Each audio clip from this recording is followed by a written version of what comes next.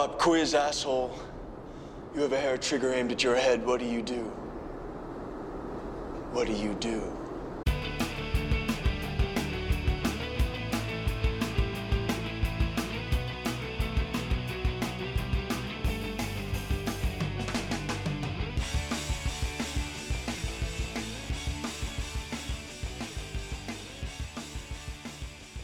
Hello, Jimbo. Hello, son.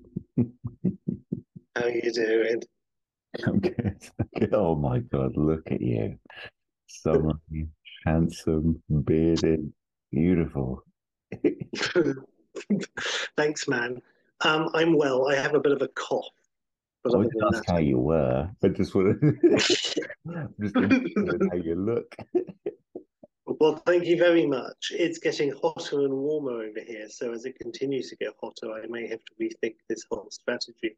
But at the moment, yeah, it's a whole thing. So that's nice.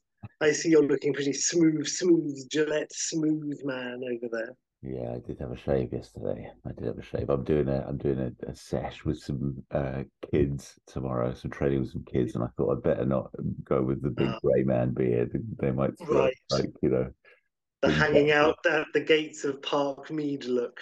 me. The Jesus what we used to Christ. call the 330 Brigade. Yeah, I remember Oh them my well. God. Everyone's got an uncle. That was their motto. Oh my Yeah, God. good Oh my stuff. Happy God. days.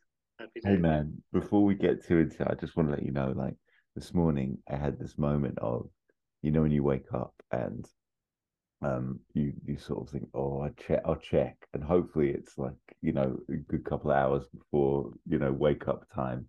I was a bit snoozy and I looked and it was 3:59 and I thought, I have an opportunity to turn off the alarm before it wakes up G2. And I was like, da da da da da da. And I was like doing my PIN number and like trying to open it and like just managed to sniff it off before 4 a.m. You And octopussy did.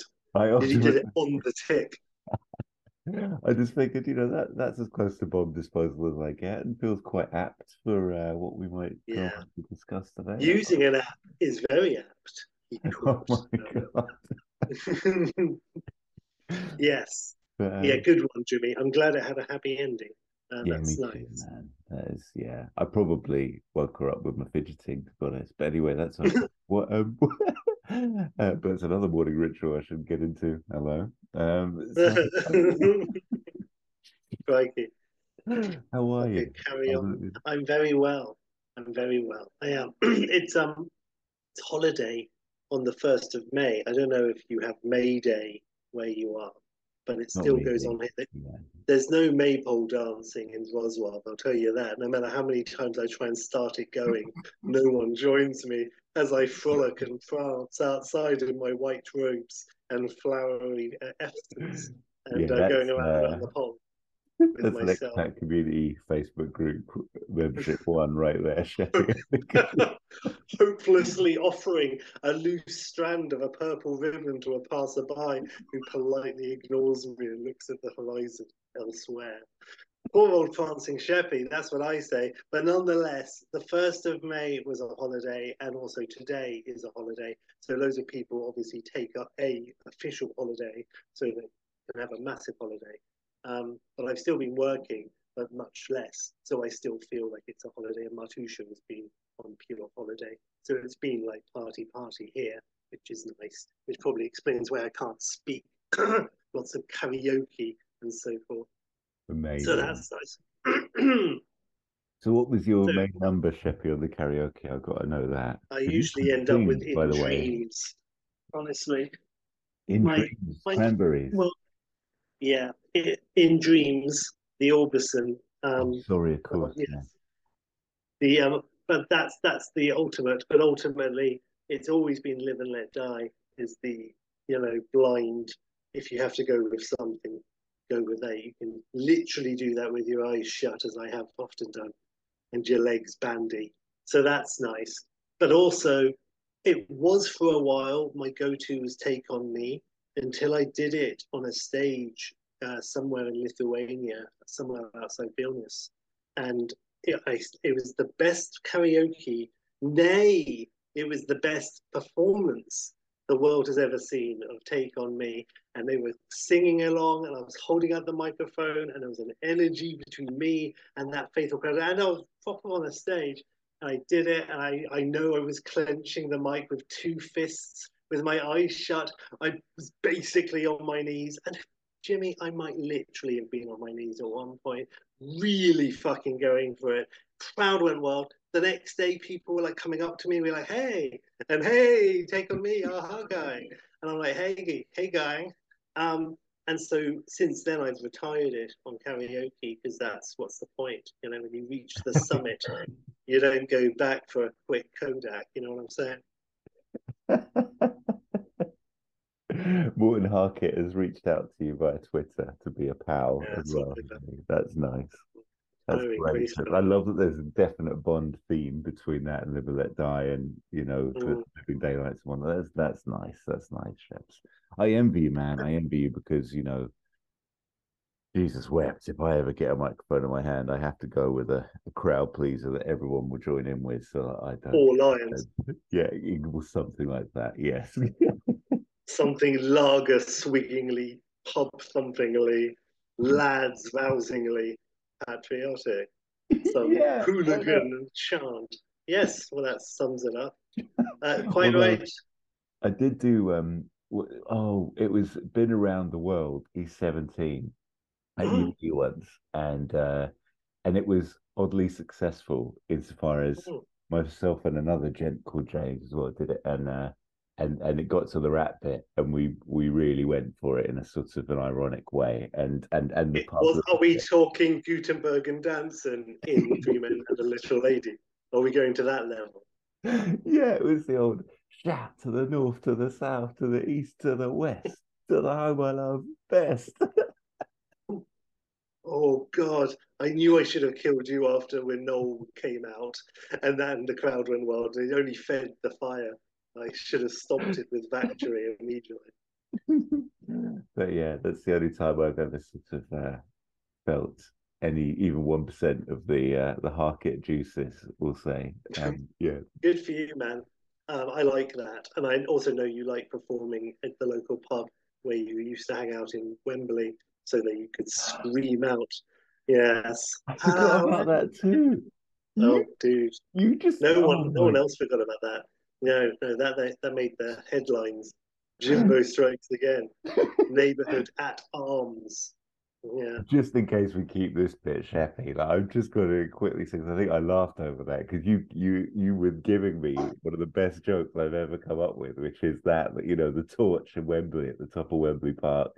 There's literally one man and a dog at the bar, but because you're doing karaoke there, you can do a "Good Evening You're Wembley" not lying. to the mic. You're not lying. You can say under duress at a later point with a lie detector and a gun to your head, I performed quote unquote at Wembley, and I said I non-ironically and literally had I Wembley as I performed whatever the hell you were performing, Well, I some know Keith what it Allen was. number. I know what it was. One of them, I do Vindaloo. remember vividly. It was "Deeply Dippy" by Right Said Fred, and I gave Of it a course it fucking "How was. dippy are you feeling tonight, Wembley?" And there was like one man Jesus. at the back just going, The dog "Please." started howling. It Astonishing. made me very happy, reminding me of that, Sheppy. That is really, really lovely and It's happy. why you had to move to East London. Couldn't go show your face around Richmond for over a year. Amazing. Oh God, Amazing, what an Jimmy. opener! This is Jesus. I'm very happy. Well, I And have to say, is there any, I mean, generally speaking, Jimmy, is life okay for you? I know life you is had like great, Shep. crazy busy worky movie stuff going on. I am a wee bit busy with that, but it's semi under control, Sheppy. I'm going for one final hurrah with the business to see if we can really make something sing. And I'm going to be at a big conference soon with a stand, which we're very excited about. We're designing things to go around the stand, posters and whatnot, and pull-ups. And I'm going to be speaking at it as well. I might even throw out some karaoke. Oh, amazing. Well, can I have videos or at least photos of some of this, please? Why not? But like I Yeah. told you before, like televisual life is amazing. Like flipping heck, last season of Succession is just I'm not even going to say anything in case my eyes give anything away. But look, just yes. Well, And to be Ted Lasso continued is with that. happy. Ted Lasso is actually regaining some real form and chocolatey loveliness, all the best bits of Love Actually in a TV show. And then what was the other one? Oh, Barry as well. Flipping it, man. Those three things on their last season at the moment are delivering. And so I'm very happy with You all know, what's lovely is you're doing all of this, and I haven't started a single one of those seasons yet because I need to finish other things. But actually, we just started this other thing now.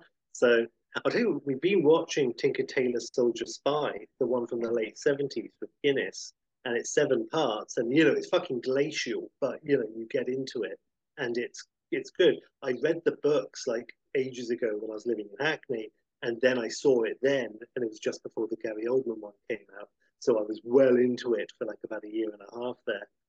So I thought it'd be nice. And so we watched it, and it's gone down well, I'm happy to say. And actually, today we just started the sequel, which was made 3 years later, Smiley's People, which is actually book 3. They never do the middle one because it's too expensive. So anyway, so there you go. The middle one is the Honourable Schoolboy, and I could see why they wouldn't do it, but I wish they did. But it's when Smiley is at the height of his powers. We never see it. He's like fucked in Tinker Tailor until the very end, and then he's like number 1. But then we never get to see him be number 1 because then he's retired for the last one.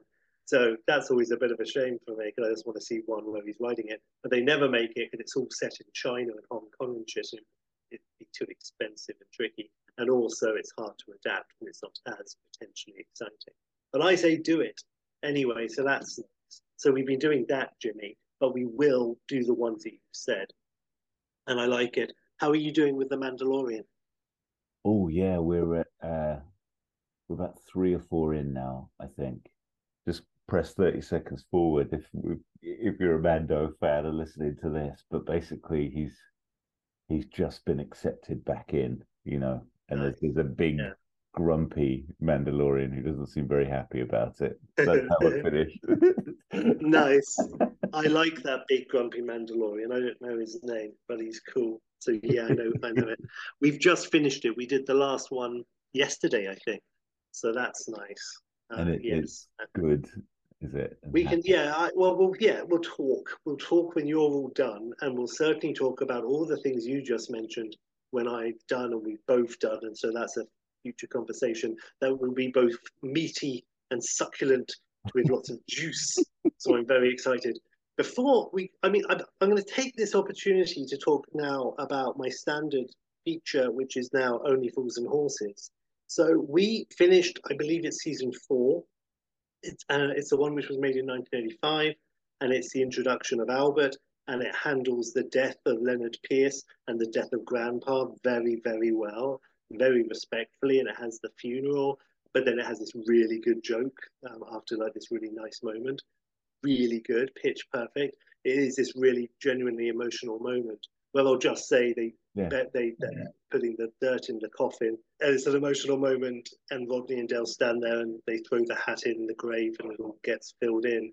And then they walk away after saying a nice moment. And then the vicar comes out and looks around and says, "Where's my hat?" And it's like, "Pow!" And it's like this, the ultimate punchline, which doesn't dilute what just happened, but it's so funny. So there's loads of good stuff like that. And weirdly, Uncle Albert doesn't. I always want to say Uncle Arthur. Uncle Albert is actually a more rounded character than Grandpa. He gets out and about. He's not just like a muppet in the chair the whole time. He goes out all the time, and he has the whole angle which Grandpa didn't have of like being in the Navy and being a terrible sailor and all of that extra character. He's never as good. He is annoying, and he's not as good as Grandpa, but he does have all these extra things that I get into. But I never really look at him if I can help it. Or old, what's his face, whose name I'm just Buster Merrifield. But I always look at Dell Rodders. I never really give Albert a chance because he's got an annoying face. But never mind, that's nice. And I'll say this, the Christmas special for 1985, which again I think is the Christmas special for season 4, does something different. Whereas all the other seasons have a Christmas special which is kind of meaty, like the dad comes back and it's like, oh, And and another one, Del really puts his heart out there, and it really goes wrong, and it's like and so there are these big emotional stories for the Christmas ones. Whereas for this one, it's officially successful at this point, and they go right. We're not even going to set it at Christmas. It's going to be the Christmas special. It's going to be broadcast BBC One Christmas Day, but it's the plot. We're not even going to stick like a Christmas tree in the background. Just no. But the Christmas special is basically a feature film, and I knew it was 90 minutes, and I had seen it before. And it's the one where they smuggle diamonds to Amsterdam, and I had seen it before. But I knew it was 90 minutes going in, and we set it aside as our Friday night movie essentially. And it was like, oh my god, it's essentially.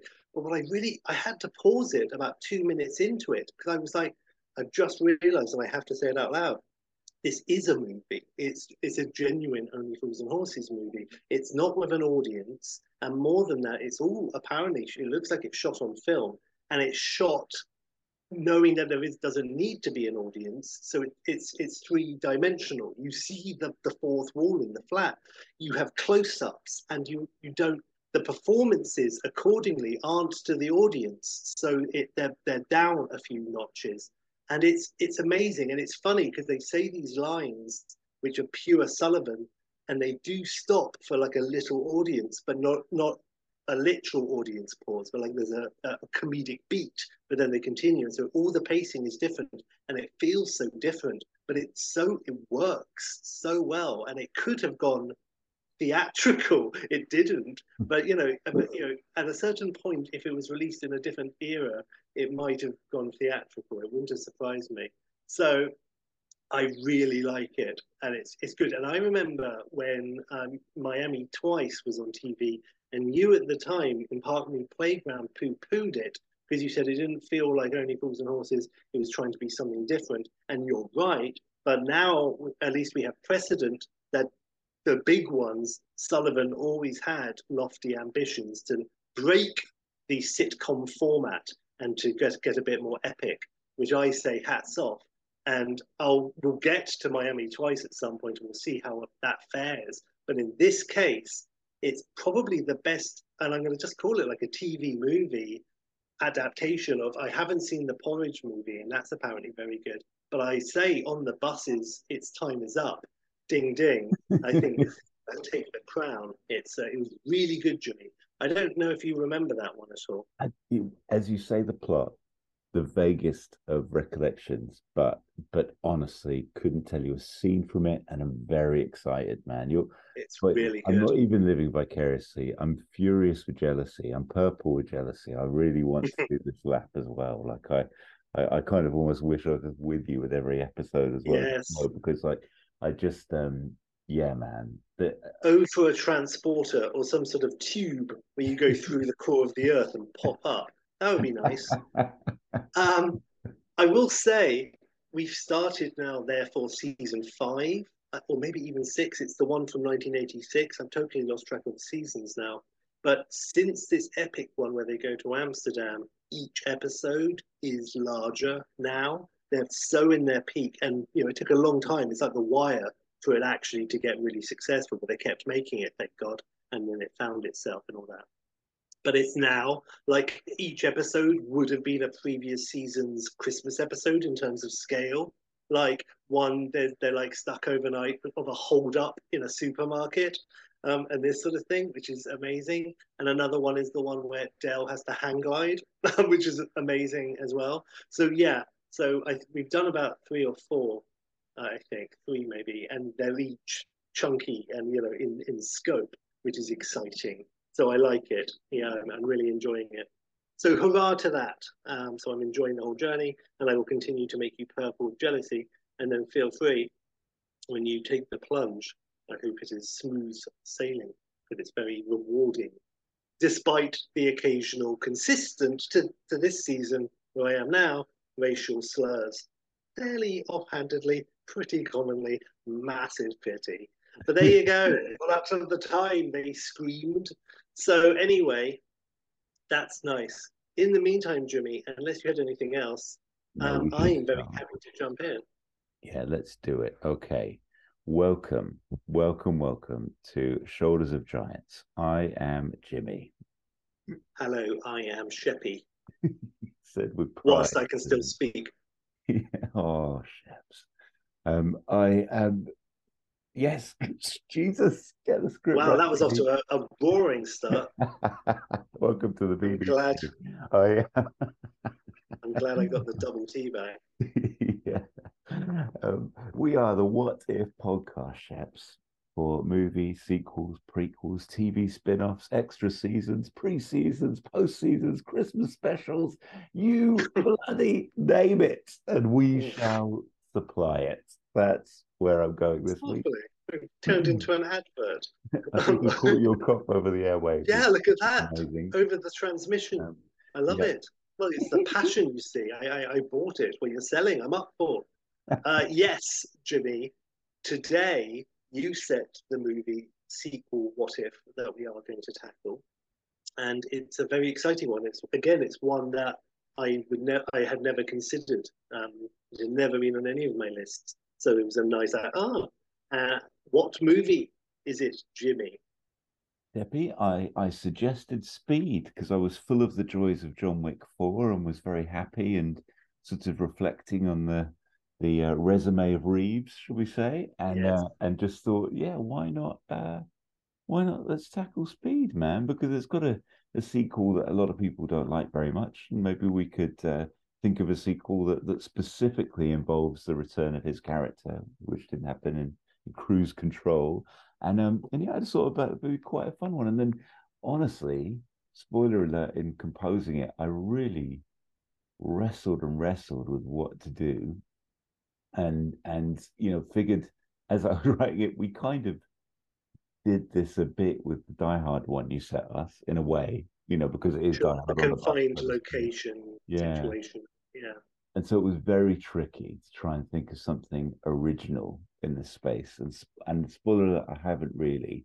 I've just gone more with sort of keeping the characters, the LA sunniness, and confining it to LA and making it have some DNA to the first one. And yeah, so we'll get to all of that in a minute. Oh, well, I'm very excited by that. Well, I'm really glad you chose Speed. First of all, I haven't seen John Wick 4 yet, but is it good? And does it compare with the others? It really does, I think, favorably, Sheps. Nice. And again, that's all I'll say in case I say something nice. But yeah. Now let me ask you, I assume you like Reeves generally throughout his entire career. You like the essence of what Keanu Reeves is. I really do. I think I won't say he was the punchline of an acting joke, but I will say like my respect for him has grown exponentially, Sheps. Like he seems like a thoroughly decent dude whenever you see him interviewed.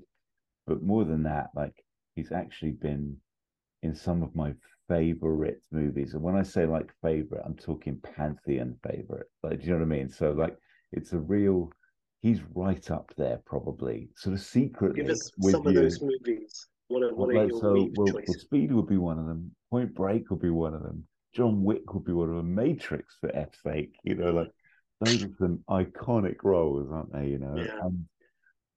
And he's. I mean, John Wick has really tapped into this, but he's kind of at his best when he's saying very few things, but his charisma is there and his action star, awesomeness is, there for all to see. It's when he has to express himself verbally, sometimes you hit a brick wall because there is a wooden essence to the delivery, which is, there, whatever you can do. There's this film, he's made a bunch of films with Winona Ryder. There's this one where they go to a wedding and it's like this romantic comedy from about 5 or 6 years ago. And the whole thing in the whole film is no one else speaks. They go off and have conversations, but you never follow that person to see. So the only conversations you have are between Reeves and Ryder. And it's really good. Ryder, it makes you realize is just amazing. And she makes, movies, it's just so much dialogue. And it just all comes out and she performs so naturalistically. And then Reeves is just like pure Reeves. And it's like, well, good. And also he seems to be remembering the words, so good for him. Because it's not like a Linklater joint. It's not improv. It's clearly it's like a play. Maybe it was a play. So it's very specific dialogue. But anyway, I recommend it. And he's not bad in it, but it does showcase that he is, like you say, better when he's kind of like stoic and Yeah. passionate and all of that. And his accent in Dracula is famous. Not It's not up there with Van Dyke, but it is mentioned in the same whisper. Yeah, I remember that. That's so that I have to look that up. That Rider movie. That's nice, Sheps. Because what does he mean to you, or Reevesy? Where Right, and I really like him too. I took him for granted for a long time, and in the '90s, he was making some chain reaction type things, and I was a bit like, yeah. And he was in Dog Star, his band, and good for him. But but I always liked him, and I always liked Point Break, and again, Bill and Ted, or big fan always, and little things like um, um, Parenthood, which we saw, and then I didn't see again until only a few years ago. So I didn't really acknowledge Keanu Reeves in it at the time, but he's in that and he's very good, like 89 Reeves. I've never seen My Private Idaho, but good old Reeves. And yeah, I like him. And Speed was nice, even though he had only done Point Break a few years before. Everyone was suddenly like, "Oh, Keanu Reeves is like a real action hero," and it did certainly pop up his career to like proper A-list mega at that point. I would say it was Speed that did it. And also, I remember, and actually in retrospect, his haircut, the kind of military buzz cut he has in Speed, is such an interesting choice. And I assume it was his choice as Reeves, because he wanted to play this kind of like SWAT type. But I'm sure the producers were like, "Fuck, where's the floppy flop?"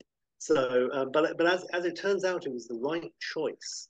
And I will also say, I remember, first of all, you and I did not see this together at the cinema, but I do remember you telling me that you really liked Keanu Reeves' jacket in Speed, and you were looking to get one. And so I remember that. Do you remember that? And do you remember the first time you saw Speed at the cinema? It was released in England in like autumn '94. I obviously did.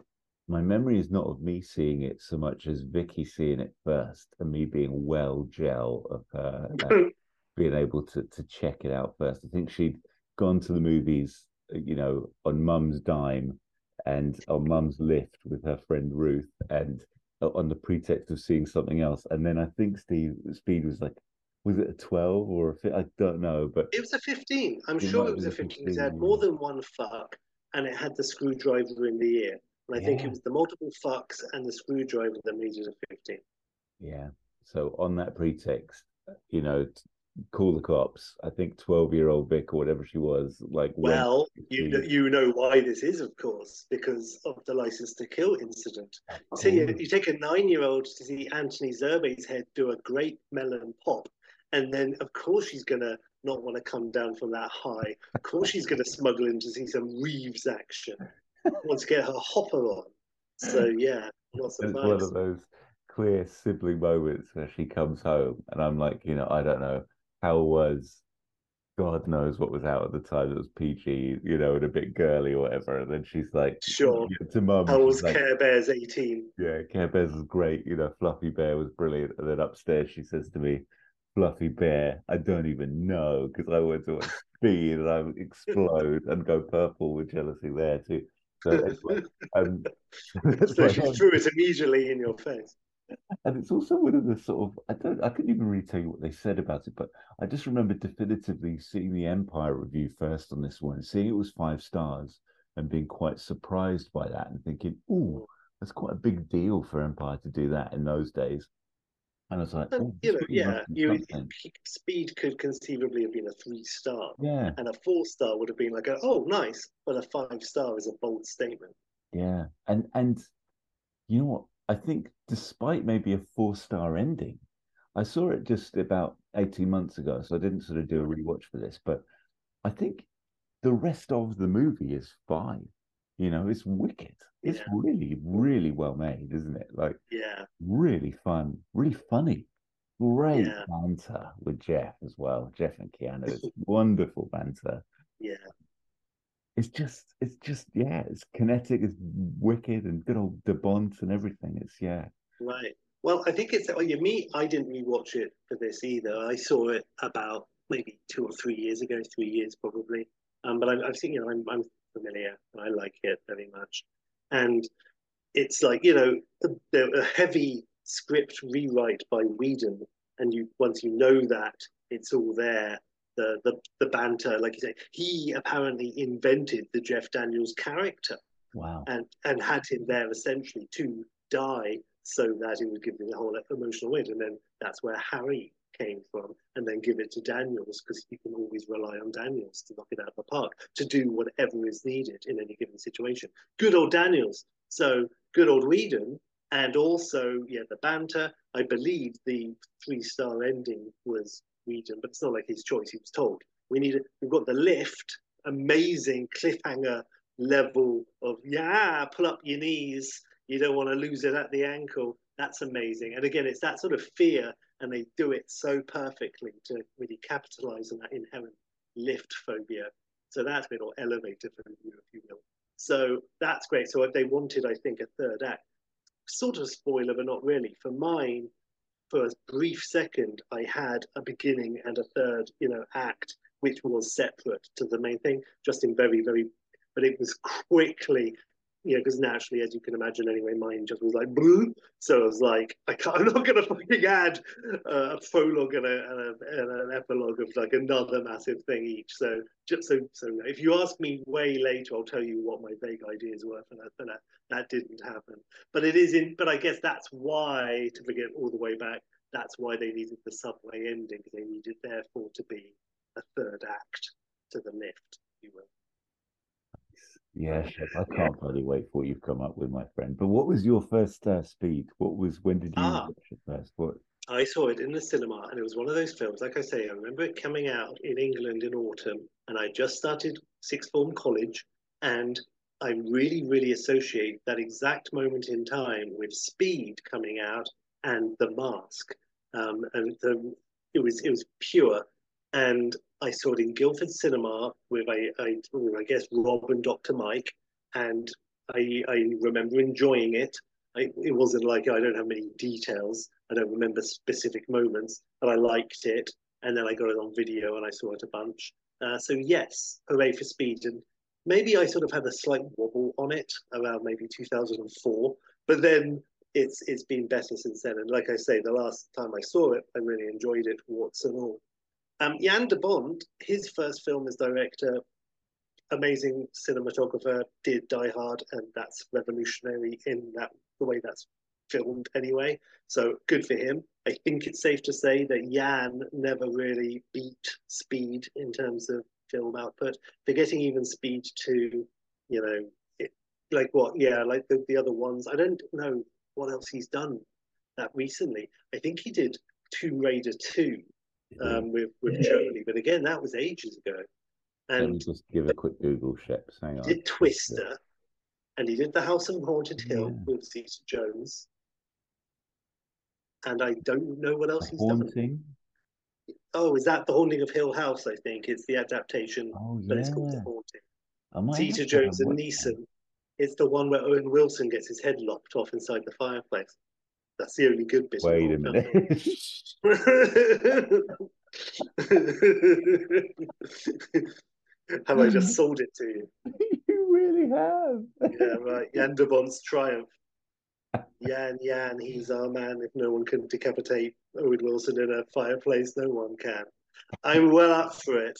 But what else? Have you got it up on your screen? Yeah, Do I you know had. what There's else not he's done really now? much else in the big hit. I've forgotten Twister, actually, funny enough, there, Sheps. But That was his big follow up to yeah, Speed. yeah, And and that was a big Flatline. hit, huge hit. Yeah, yeah, good for it's a great idea for a movie, isn't it? Let's be honest. Yeah, I'm not getting it quickly, Sheps. I think we've covered the big hits, to be honest. fair enough. He was a direct Good old DP on Lethal Weapon 3, though. It's interesting. And Basic Instinct. And Shine yeah. Through. And Flatliners. And Hunt for Red October. Jesus wept. I know, what a career. Right? Yeah, He's wow. like Barry Sonnenfeld. Yeah, wow. Yeah, solid, very solid. Good old Jan. Dutch, I think. So probably good friends with Vernhoven, getting it on Basic Instinct, high fiving. So, in terms of, I will quickly mention Speed 2. Saw it at the cinema, haven't seen it since. I was up for it. I didn't mind Jason Patrick. I was like, okay, that's a shame, but okay. I had nothing against it. It wasn't like a Beverly Hills Cop 3 experience where my expectations were soaring and were dashed. I was like, let's see what this is like. Oh no, it's shit. Oh well, that's the end of that. So I haven't ruminated on it much. I remember Willem Dafoe's the baddie. There's a character in mine who might I don't know who's playing it. In my mind, it's Alan Ruck, but it can't be Alan Ruck. So in my mind, it might be William H. Macy, but I'm not actually sure if William H. Macy is in actually Speed 2 Cruise Control. And if he is, does that mean I can use him? I don't think it does. It goes against my ethos, even if it's a coincidence. So I just need someone else to play single dad. In any case, maybe Matt McCoy. So in terms of Speed 2, I just remember it doesn't work. And by the way, don't call it speed when you're doing like 10 knots. It's not fast. It's not good. They get overtaken by a jet ski at one point. That's not even lying. And it does the classic sequel thing of bringing back people who wouldn't be there. Like the guy, like, is your car insured? Yeah, why? Smash. From the first one, they bring him back and it's like, oh man, I just bought a condo here. It's a real Sheriff Pepper being in Thailand, but there you go. I don't condone it.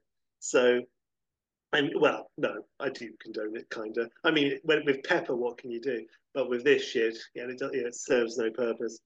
So there you go. And in terms of everything else, in terms of speed, it's everything like you say. It's funny. It's fast. There's no way. The way they cheat when they film the bus jump is actually insulting because you know it doesn't even make half a meter on that jump. And I get why they say 50 because it's all 50, 50, 50. It's going to be 50 meters and everything, or 50 feet. Either way, it's like, it's just not. It's the only. Yeah. Right. It should just go down and it's like a ramp. And so it doesn't jump straight across and go whoop, whoop. But it goes, I've really got it in for Man with the Golden Gun today, but it goes down, and then lands on like a bit which is being built up. So it's like a grade. So it lands on like a down ramp and scrapes with sparks and all that shit. Do that. But yeah, it's a bit, boop. Never mind. I like it. And I remember Speed won loads of awards at this like MTV or ITV Movie Awards, something really tacky and embarrassing that Bob Monkhouse was presenting. I'm not exaggerating. And people were there. I remember Marina Sirtis and Gates McFadden were there for Best Special Effects that year. And they were doing it. And Generations, which I also heavily acquaint with 1994, but that was like January early. That was up for Best Special Effects, and they announced it, and then they announced the categories, and then they announced the winner, and it was Speed. And go, oh, great! And Marina Sirtis was like, oh, great, Speed again. And they're like, yay, Speed! And I don't know why I'm bloody here. It was amazing. So that's my other sort of Speed-related memory. That's nice, man. The only thing I had to say about it all, I mean, I haven't seen Speed 2 Cruise Control, Chevy. Never seen it. Don't really fancy losing like 2 hours of my life. I do remember, I think because it was on the Channel 5 trailer, Willem Dafoe saying like, enjoying your vacation so far? Being, a proper Hollywood baddie, getting his paycheck and all that, earning it, bless him. And that was on the advert for the Diet Coke movie premiere type thing. And so me and various people at university, I think it was, would often say to each other, enjoying your vacation so far? So I guess Speed 2 has given us that. At least. So, but that's about it. It's fair to say that probably the PTSD alone for poor old Annie, Sandra Bullock's character after that morning, would be enough to mean that relationship is probably doomed. But I've ignored that too, by the way, for my sequel. But I feel like the world felt was a bit of a bummer that they didn't make it, those two, because their chemistry is real and good in Speed. Yes. And so I think that's part of the problem. That's worth mentioning actually, because it was true, and I had nothing against Patrick, but they do have amazing chemistry, and that was the film that launched Bullock. I mean, she'd been around for ages, and she'd just done Demolition Man, but this made her like proper pow. And I believe Halle Berry was at least up for that role, but she turned it down because she said it felt like it would just be like, oh, it's the black girl driving the bus. That's a quote from her. And I'm like, I don't know if that's true. I don't know if from Guildford would have seen, I don't know. But either way, She turned it down and did Executive Decision instead as an air stewardess. So there you go. But in any case, lucky Sandra Bullock, and their chemistry is amazing. Reeves in that film is excellent, Yeah. and I remember the bit like, "You're a very good man, magnificent even," or something like that. And that's the only bit where it's like, oh, he tried to show emotion through verbal, from vocalizing again, and that was a mistake. It got a bit Much Ado About Nothing for a second, and everyone winced. But you saw the actual bust like wobbled a bit for a second. But other than that, he is great. And a special shout out: the music in Speed is excellent, and that's another theme that goes around my head that I don't mention enough. But the da da da da type thing is great. So I really like the music in Speed very much. Nice. And Dennis Hopper, bless Dennis Hopper, he felt uncomfortable that the villain's motive was only greed and money, and he wanted some sort of extra reason. But the producers and Jan and Whedon said, no, it's just money, because that's the world. And he was like, fine, and bless him, he sold it. But that was something. And I heard, and I don't know if this is true, Jimmy, I just don't know if this is true, but I think I read it in Flicks at the time. But Phil Collins' name was mooted, connected somehow to the Dennis Hopper character in Speed, whether or not they were thinking about it or they talked to him about it, because he had been in some films, Buster, hello. So it was like, are we going to do a sting and bring Collins in? Oh, and I mean, God, he was fresh off Hook. So nonetheless, it didn't really happen, and probably for the best, but that would have been an interesting universe. Phil Collins is a pop quiz hot shot type of guy. Wow. Wow, wow, wow. I mean, I think we deal, for me, is a very, personal thing. It's a bit of a trifecta of my favorite performance of all three. Dennis Hopper included, because I haven't really seen enough Hopper movies. Have you seen Blue Velvet? No, so that's probably where I need to. Have you seen Super Mario Brothers? No. Well, then if you haven't seen the Titans of cinema, then I don't know if you've got a Hopper to stand on. That's why I said subjective at the top end. It's coming from a very, very like silly place with Hopper, maybe, but it's kind of one of my favorites. No, True Romance, I really like him in as well, to be fair. But anyway, but certainly. I just realised that if Dennis Hopper hadn't become an actor and had even become a dentist, he would be Doc Hopper. What a wasted opportunity. But anyway, I can't believe that's never occurred to me before. But yeah, no, good for him. He's great. Yeah. But it's definitely my favorite Reeves performance, and definitely my favorite Bullock performance. I actually found her quite grating in the 90s. I didn't like her in Demolition Man. I remember you didn't like her in Demolition Man. You told me. You said you found her annoying. And I said she replaced, oh God, what's Laurie Petty? Oh, yeah. Who, when it was an Eric Stoltz situation. And you were furious because I believe you liked her from, conversely, wasn't she in Point Break? So there you go. It's all connected. Nice. Oh, I remember you're always a Laurie Petty fan. Yeah, big fan of Petty, big fan of Ryder. There you go. It's the hair. It's all the hair. All the hair. Well, Sheppy, if we are ready, and if you're ready, we could. I'll of course remember shit tons of stuff. I was sort of babbling slightly, just seeing if it would dislodge anything else I wanted to mention. But you're right, of course, it is probably a good idea to jump in and see what happens. I will just quickly, before, because you, of course, will have flying honours and be very, very happy. But I'm just going to scroll up and see. Basically, my little notes were music is amazing. De Bont's cool. Hopper wanted no money, meaning the thing I just said. Phil Collins, exclamation mark. Whedon did a major rewrite to the extent that Graham Yost, who's credited as the screenwriter, when in the commentary on the DVD, Yost leaves before Act 3, saying, right, everybody, good night. This is it. Wow. So there you go. And Whedon's dialogue is there if you listen for it. Oh, I remember in the cinema, the bit where the bus hits the pram was shocking. Yeah. And, at that point, I wasn't thinking they're not going to kill a baby in this type of film. I was like, fucking hell. And then it was filled with cans, and that's nice. And I also like, yeah, it's good. It's very effective. And also Hopper when he gets Annie at the end and wires her with explosives, and he says like it won't hurt Annie. I always find that's kind of unnerving because it's for a moment he's almost caring, and that's kind of like that makes it's even more scary because just before that he was all like aha, ooh, but then he's like when he's kind of nice for a second, it's like ooh. So I always remember that's cool. And I also want to make one note is at the beginning, we see Annie is late for the bus and she's running after the bus, calling to the driver, and the driver's like, and stops and lets her on. She goes, thanks, and everything. But then Jack is running after the bus, and admittedly, he's like pounding on the door and he cracks the glass. But Annie is like, hey, don't let him on, don't let him on, which is like a little bit hypocritical of the bullet. So that's nice, but also kind of realistic and stuff. And everything would have been okay if they had let him on, because they wouldn't have then gone over 50. So that's nice. And I think, Annie has amazing energy, and that's true.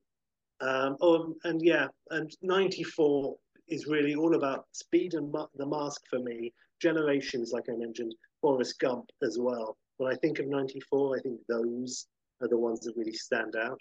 Yeah, so that's nice. And I think that's everything else. Oh, and at the end of my little notes, I wrote, Jim jacket exclamation mark. So you really did have your eye on that jacket, Wow. which I have genuinely no recollection of that. Yeah, it was probably just like a passing moment, which you forgot about immediately, and then I was just like, no, that's history now. Nice. Well, so wonderful. Maybe on my 50th birthday, that's something you'll buy for me as a nice little prezi. Yes, of course. It goes without saying.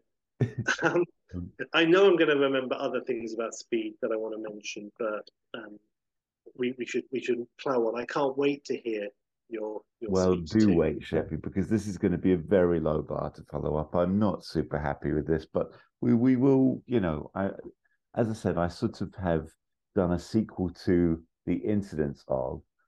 Couldn't really think of a suitably inventive Die Hard honestly. So I would just say it now before I even get to the plot point.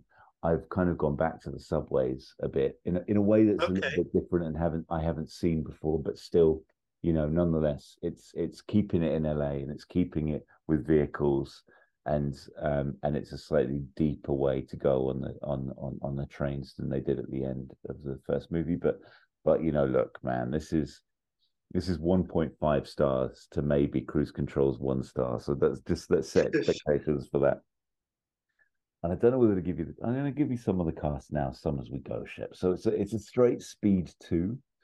I've gone 1996. I haven't even thought about whether that pushes out any classics. I think it's okay. Yeah. While we were sleeping, can survive. Directed by Jan de Bont. We've got Keanu back as Jack Traven, Sandra Bullock back as Annie Porter. I've got Joseph Gordon-Levitt in this as Joseph. I've just gone with the names, Sheps, because it's going to make it easier.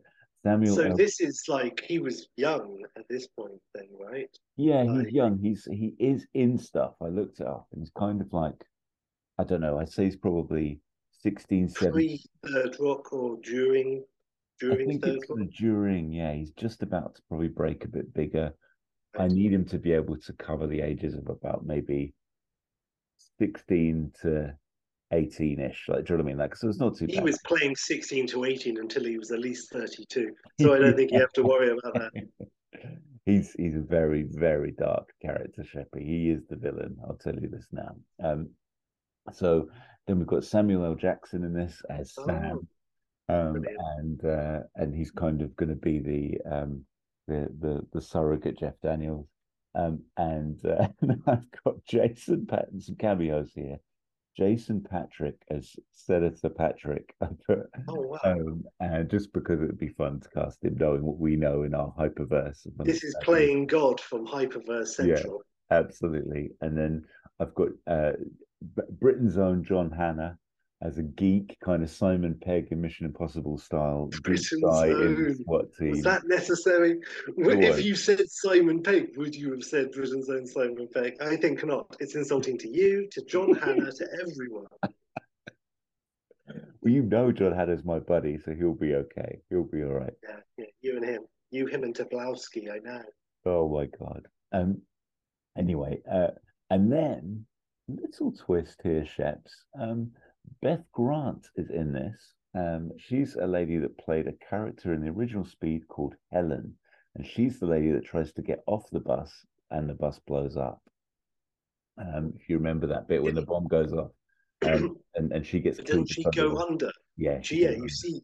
So, okay, I'm interested in that case because I mean, that's a brutal moment. That's another 15 moment Yeah. where she goes to get off, she goes under, and you see her go under the wheels, Yeah, it's rough. which is harsh.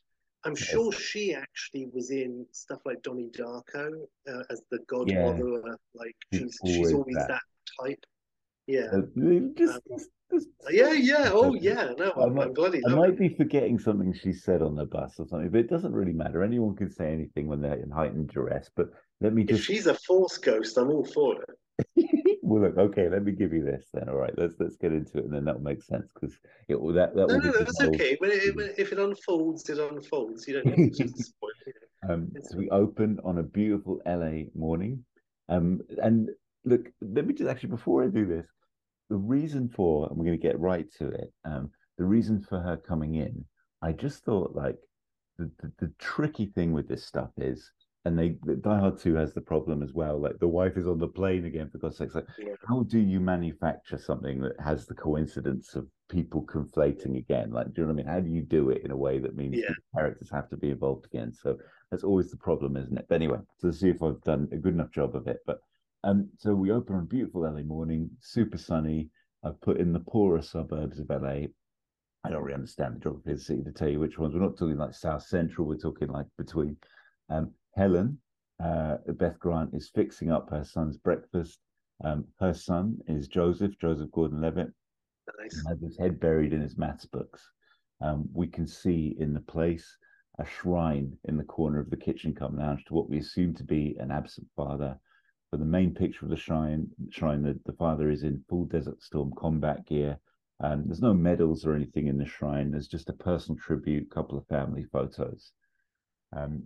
Helen is being well-meaning, if a little annoying, in her mummery. I put Joseph Gordon-Levitt at first seems a little nonplussed, then starts to get angry as she pushes and gives it your dad would be proud of you, but you have to think about your future.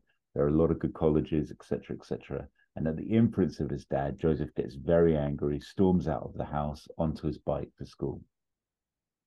We then follow Helen as she tidies the breakfast into the sink, gathers her bag, and catches the fateful bus. And we leave this scene with a morning Sam, hey Helen, and she gets onto the bus. Oh, it's a smooth crossover. We see Joseph Gordon-Levitt at school, and he walks in. His teacher hands him his maths assignment, another A star. He's something of a child prodigy genius, and he's a little shy. He takes the form. Again, there's a little bit of pressure of where will he apply from teach in terms of college. The class starts. It's a normal school day. Only mid-lesson, there is some kerfuffle going on outside the classroom in the corridor. Joseph's teacher goes into the doorway, and there's a kid running down the corridor, and she gives her a get back to your lesson, you know. And the kid turns around and says, Miss, you got to see.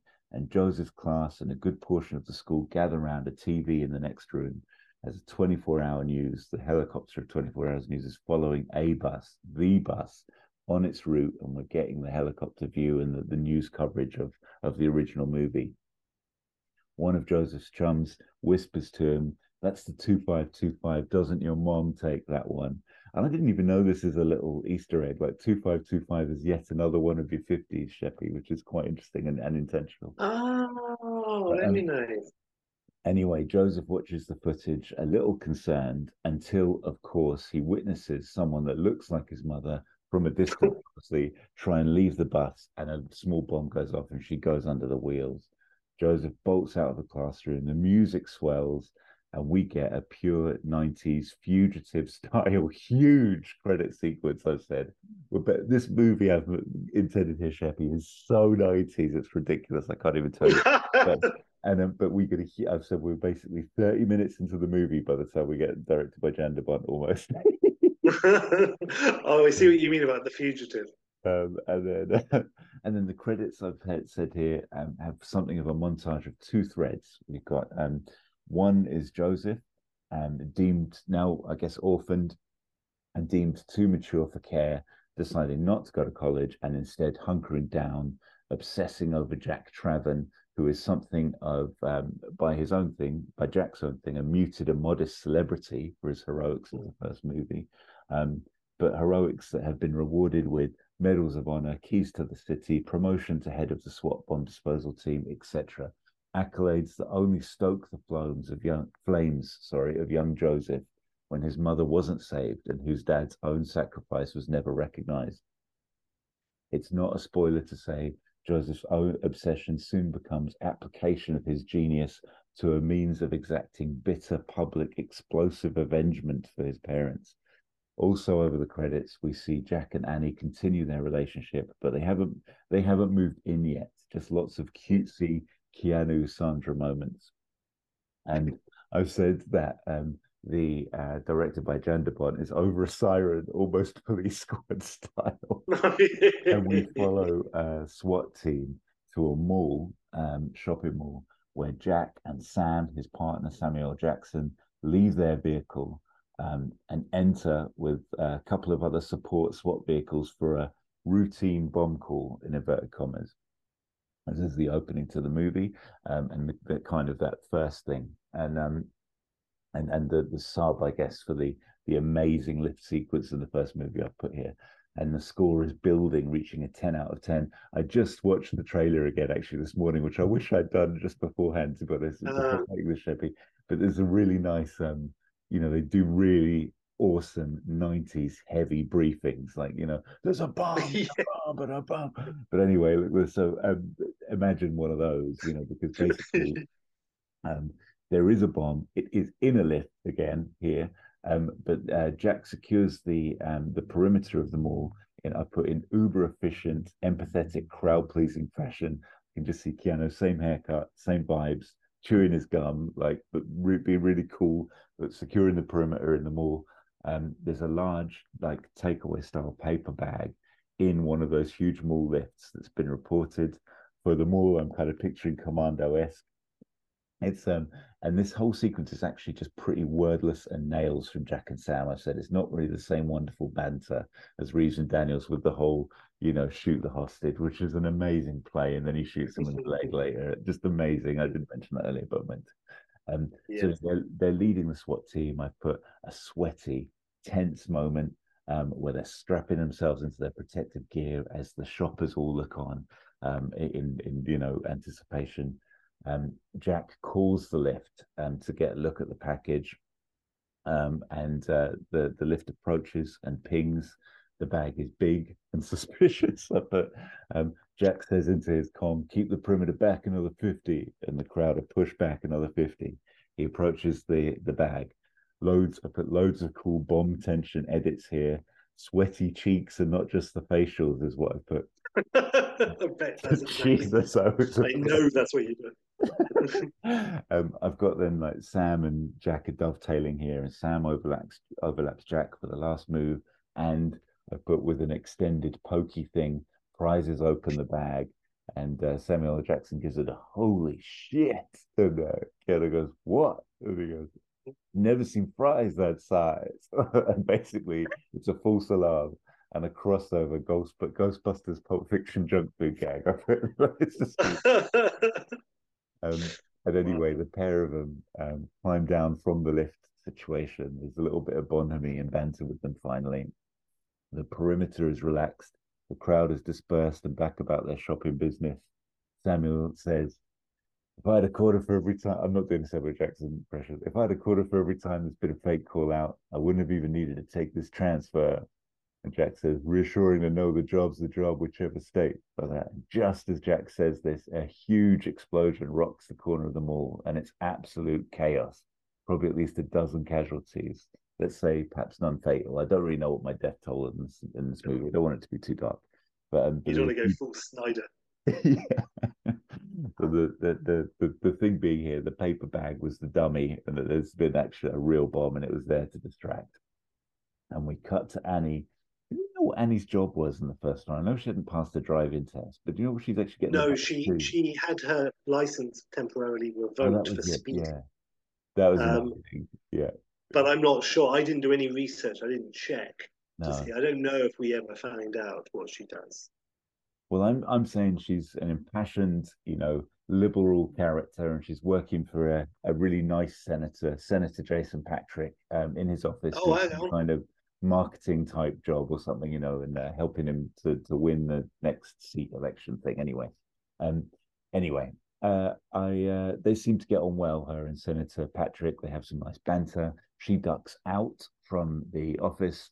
This is the same day, and to her regular haunt for a coffee, and gives it a hey Chuck, only starting a little late. She walks in, but the gent starting a little late and pinning his apron, we immediately recognize as Joseph Gordon-Levitt, and he smiles a bit creepy, and gives her coffee, and Senator Patrick's and maybe a little Fawsey of the team, and she takes a swig and just says, "This isn't my regular skinny cap." And Chuck / Joseph Gordon-Levitt gives it, "Oh, sorry, my mistake, Annie," and hands her another cup. The news of the bomb in the mall is on TV in the coffee shop, and it's happened. And Annie just sort of says Jack, and takes her real coffee, leaves the shop. And I put in a real Buffalo Bill move. Joseph then touches the tip of the drink lid and then takes a sip of the coffee that Annie has left behind. And anyway, and then, Little lizard tongue. and we follow Annie a little bit. She's calling Jack and just checking in with him and making sure he's okay. He's still in the mall, and then we flip back to Jack, and he hangs up the call to the Annie. Back at SWAT HQ, they have pinpointed the payphone where the original bomb call came from to report the paper package. And Jack and Samuel Jackson go into the back office of the mall as the area has been secured, and look at the CCTV from the time of the call that was focused on that payphone. A man is standing at the payphone with a cap, nose and mouth covered, sunglasses, nondescript clothes. They hear the audio of the call, and the person's voice is wavering on the call. And Joseph Gordon-Levitt is effectively saying, acting it out, Mister, I think there's a bomb on the lift, But as he's saying it, the image of him is staring up at this camera that he knows is the CCTV, giving the bird the whole call in a chilling little moment. The early evening with Jack and Annie of that same day, Annie's trying to cheer him up after the hard day at the office. I've said it might be a nice twist if Jack's being the soppy one here, and wants to move in together, but Annie isn't ready to move in yet. That's kind of the edge on this one in terms of their arc. And of course, she'll agree to move in with him at the end after all the chaos that's about to transpire. But anyway, Annie leaves the place that night to go and stay at her place. And we see Joseph Gordon-Levitt go back to the mall in this early evening in his barista uniform, calm as you like, broad as day, approaches the lift. And I said, and take some, I put, who knows, 90s style DNA swabs in the way we didn't even understand the internet in the 90s, of the lift. And we follow him out of the mall again, and then to Senator Patrick's home, where the senator is up late working. Joseph, I haven't really put much detail here, Shep. This is real pitch stuff today. I should have warned you as well. I'm digging it. Joseph kills Jason Patrick in brutal cold blood and leaves Jack and Annie's DNA traces all over the room and all over the crime scene. Oh, what a fiend. I've put many more breadcrumbs you could lay here around, getting Jack's prints onto the weapon, etc., etc. But anyway, that's that. We'll leave that. And then it's the next day, SWAT HQ, Jack and Samuel Jackson are puzzling over the CCTV, still trying to identify this dude. And while they're doing so, there's a little, Jack, you're going to want to take this call, could be credible, says it's the mall bomber. Anyway, the caller says over the phone through one of those speaker devices, Jack, there's a bomb at LA downtown police station in 20 minutes. You've got 20 minutes. I've alerted the news, Jack. It's going to be quite the circus. You don't want to stuff this one up too.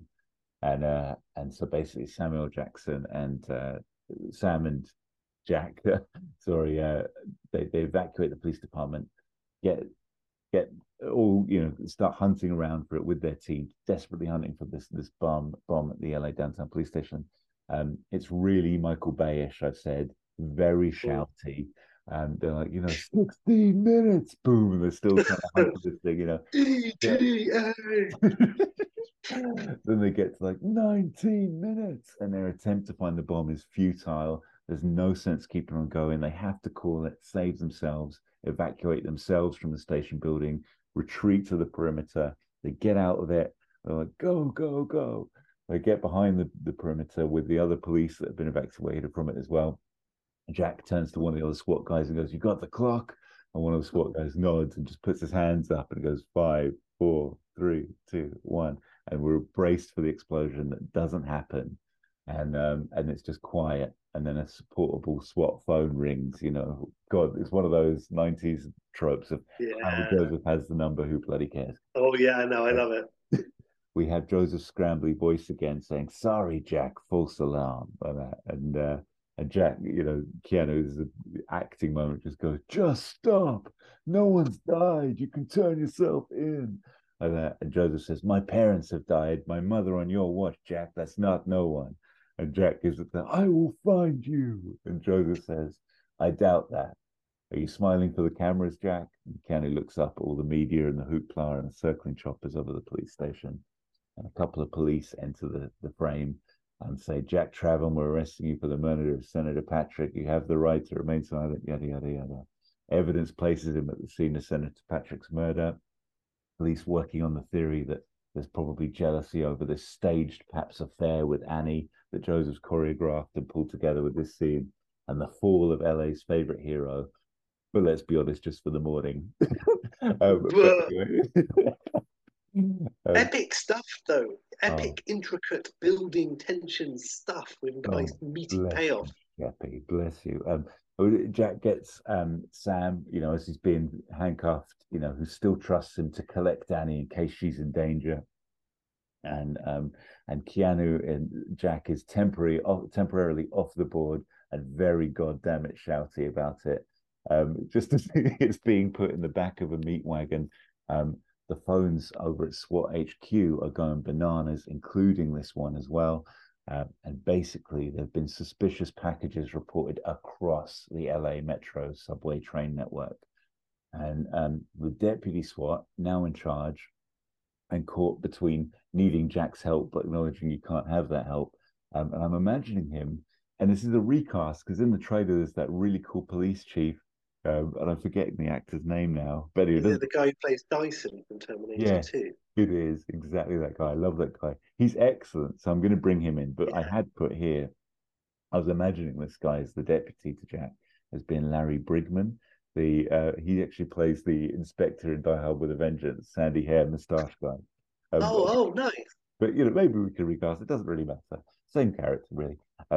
But anyway, he's now kind of running the show, a bit nervous about it because he's trying to process what's going on with everything. And the scrambly voice over the call informs him there's several bombs on several trains. They've been activated, and with that activation, they are now weight sensitive to a degree of 20 kilograms, and no one can leave or enter a train carriage with a bomb on it. And they've got 2 hours before the bomb's detonated. And this deputy guy goes, "What are your terms?" And we see Joseph outside a station subway entrance, just talking normally, but obviously into his little scrambler on the phone. I always love that as a little trope. It makes me happy. He's like, "Come on, Deputy Brigman.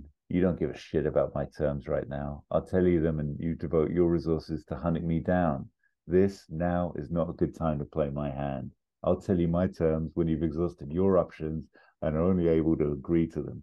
You have the next stop to evacuate passengers from the other carriages, but after that, the train's got to keep going. I'll be watching, Deputy." So it's basically the same sort of rules. The trains can't stop.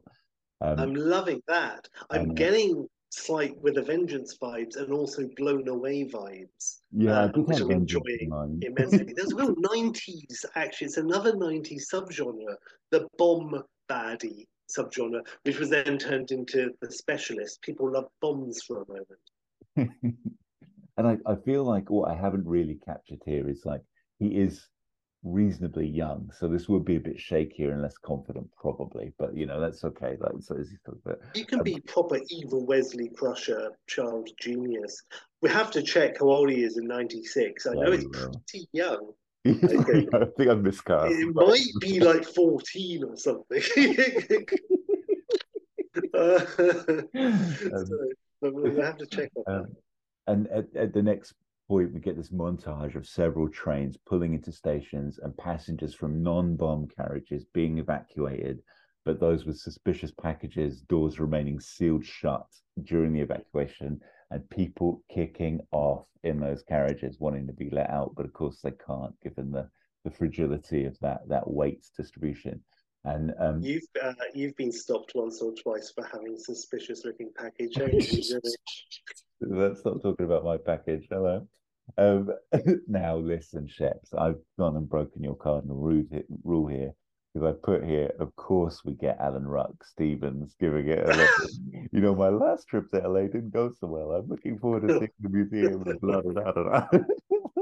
I love it. You must have been bloody tittering into your cornflakes just now when I was like lamenting this trope and knowing that you've got a ruck up your sleeve. And who can blame you? Bringing back the ruck.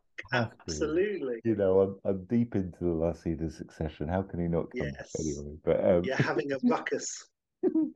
So anyway, the SWAT department is tied up. Lots of the lackeys are out. I say lackeys of this bloody SWAT team. You know what I mean? Lots of the team is out sorting out the stations, but Sam is taking a swerve here to collect Annie and investigate Jack's previous cases with Annie assisting him. And why, they've got this breadcrumb of the mother. Why would this guy be avenging his mother? They do lots of research, yada yada yada. And Annie has a moment of like what about Helen, like that? And then basically, she remembers this lady that blew up on the bus, and it leads to the right questions, identifying Joseph, bit of exposition, his dad having served, been injured, not been entitled to welfare, taking his own life. This info, perhaps ridiculously, is enough to grant Jack a stay or reprieve, balance of doubt, to be bailed out of his predicament with the police department and join the fight. He calls in a favor, Yeah, nice. Like, I'm going out on a limb for you, Jack. You better pay off. Thanks, Sarge. I've said, just for tension needs to be there as a beat. Perhaps at this moment, Helen-like passenger stuffs it up on the train and one of the carriages blows up. Keanu back now on the board with how many do we have left? And the deputy says 5 identified. This is 5 trains all hurtling along with bombs on them. Jack looks at the network map of the LA subway, starts to piece this together, thinks about the boy's psychology, etc. And he goes, he doesn't care. He's going early, like that. And he goes, look at the crossover. Keanu points to Glendale Station, where all the lines seem to intersect. And he just, maybe there's a chance for Samuel Jackson to do what I put one of those amazing Castle style, where the police are all in one room and someone is saying, hey, the murderer had the weapon and perhaps he was using something like, I don't know, and then someone from outside of the room who couldn't possibly have been listening into the conversation walks in and just says, a dagger would have been a good weapon to choose at this point. That's stupid. I love it. I'm so happy whenever Nathan does that or anybody does that in Castle. Like, they finish each other's sentences and they weren't even in the room. And brilliant. But anyway, so Keanu points to Glendale Station and maybe a chance for Samuel Jackson to do one of those amazing Castle style. Glendale. That's crossover hub of departments, including LA County Department of Public Services. And I looked this up, Shipping. There's loads of welfare buildings around there, like, all these places that are there to, I guess, support people like poor old Joseph's dad. He's going to blow all the trains away at Glendale Station, take out 3 blocks. And that's basically the plan. And we get Ruck again on his train with a, hey man, do you know what's going on? And the man he asks turns, shrugs, gives it a beats me, but the man is Joseph, and this is a suicide mission. The trains are hurtling for Glendale. He's going to freaking blow this thing, whatever happens, Sheppy, and we'll all explode at the terminal. He's a deeply troubled young soul, is Joseph. So anyway, Jack back at SWAT HQ, Jack is doing very little field work here, which is a big problem. And when it comes to the rewrite, will need to be addressed. Um, but Jack to John Hannah, our SWAT geek, Britain's own. uh, gives it a, So proud of John Hannah. I don't know why. Tell me everything you know about the metro. And John Hannah, the SWAT geek, goes, look, it's a very similar network to that which you see across the world. You know, even the London Tube, 3 tracks, several interconnected systems, the capacity for a dozen carriages. And Keanu gives it a like the tube. And John goes, aye, except you guys have air conditioning. And then Sheppy, no bloody idea about the science behind here. God knows, I didn't research this. Of course I didn't. Who knows? But the plan is to absolutely plummet the temperatures in the tunnels and the carriages simultaneously. They've worked out that bombs can only be fertile or whatever or possible in certain conditions. So they're effectively freezing the trains and the bombs. And the only problem will be if Joseph has any way to counter this move from the SWAT team. So they need to know which train specifically and which carriage he might be on, basically. And so they do a fugitive style guess from the call he made before. It's another recall of fugitive from the call he made before he entered the subway station when speaking to the deputy, and decipher from his weird wonky, even though he's got his wonky voice thing on, you can still hear the whole, like, you know, Chicago has an L. I love that scene where they do that whole deciphering. It's amazing. It's amazing. Yeah. So from that, they guess which station he was in, which train he must be on, and a race against the clock to get to him in time. The freeze plan works. Joseph, at the moment that he realizes he's been foiled, immediately pulls out his backup detonator to warm things up again with the bombs. However, he's managed to scientifically, counter that. But Jack has caught up to the carriage towards him. There's fisticuffs. Maybe I haven't even mentioned Alan Ruck here, but Korstruck could be involved somehow. I don't know how. Jack has Joseph pinned. Only Joseph starts to choke, and he has an untraceable poison that's one of those ones that is dormant for 24 hours. But he took this to make sure he doesn't have to face any jail time for whatever happened, and just no longer wants to live anymore. But the same poison is a double insurance in case his plan to ruin LA's hero Jack's life was thwarted too. And guess what? Annie drank that same poison too out of that coffee. And Joseph dies, and Keanu does this gross Uber move, wipes the poison from his lips, manages somehow 90s style to send the sample electronically by some SWAT gizmo that's local nearby to John Hannah back at HQ, and it's an MI3 style Uber run from Jack to the collapsing and potentially dying Annie to try and save her in the nick of time. Suffice to say, it's not ending 24 season 1 style. Everyone is happy, and Annie is going to move in, and happiness, ho ho ho, with Jack, Sam, and a packet of French fries. Wow, wow, what a kick in the rucksack! That's that's amazing. That's amazing, Jimmy. Wow, so satisfying, and I really diabolical from Joseph. Yeah, he's a real evil bastard. Yeah, I don't right. think I probably laid that on thick enough at the beginning, but yeah. No, it's good stuff. And again, using the subway is great. Actually, they were going to do a Die Hard film for a second on the subway in LA. I don't know how much mileage you can get from it, but the bomb situation is great, and the whole build up with, like I said before, building it up so they get Jack framed and everything. Yeah, and the brutal Patrick murder. Wonderful. Yeah, really enjoyable, Jimmy. Bless you, man. It's a roller coaster. Yeah, a sequel to rather than a Die Hard honor, if that makes sense. Like that's sort of where I went with it. Yes. I got intimidated. It took me honestly like just ages to even come up with it because I just kept putting myself under pressure to think of something cool, Right. And I thought, The answers, Do whenever you I get to that know? point with songs, I always think the answers are in the original. Let's just go back Right. to it and have a look, and then yeah. That's great. And to do it, it is kind of the Die Hard with a Vengeance of speed films in that you open it up, but it's still got the thing. No, I like it. It works. And I, by the way, had the same thing. I took a moment. I was like thinking of the key concept. Yeah, like what can it be? But yeah, but we'll get to that momentarily, if you like, Jimbo. That sounds delightful, Sheppy. Everybody hold on!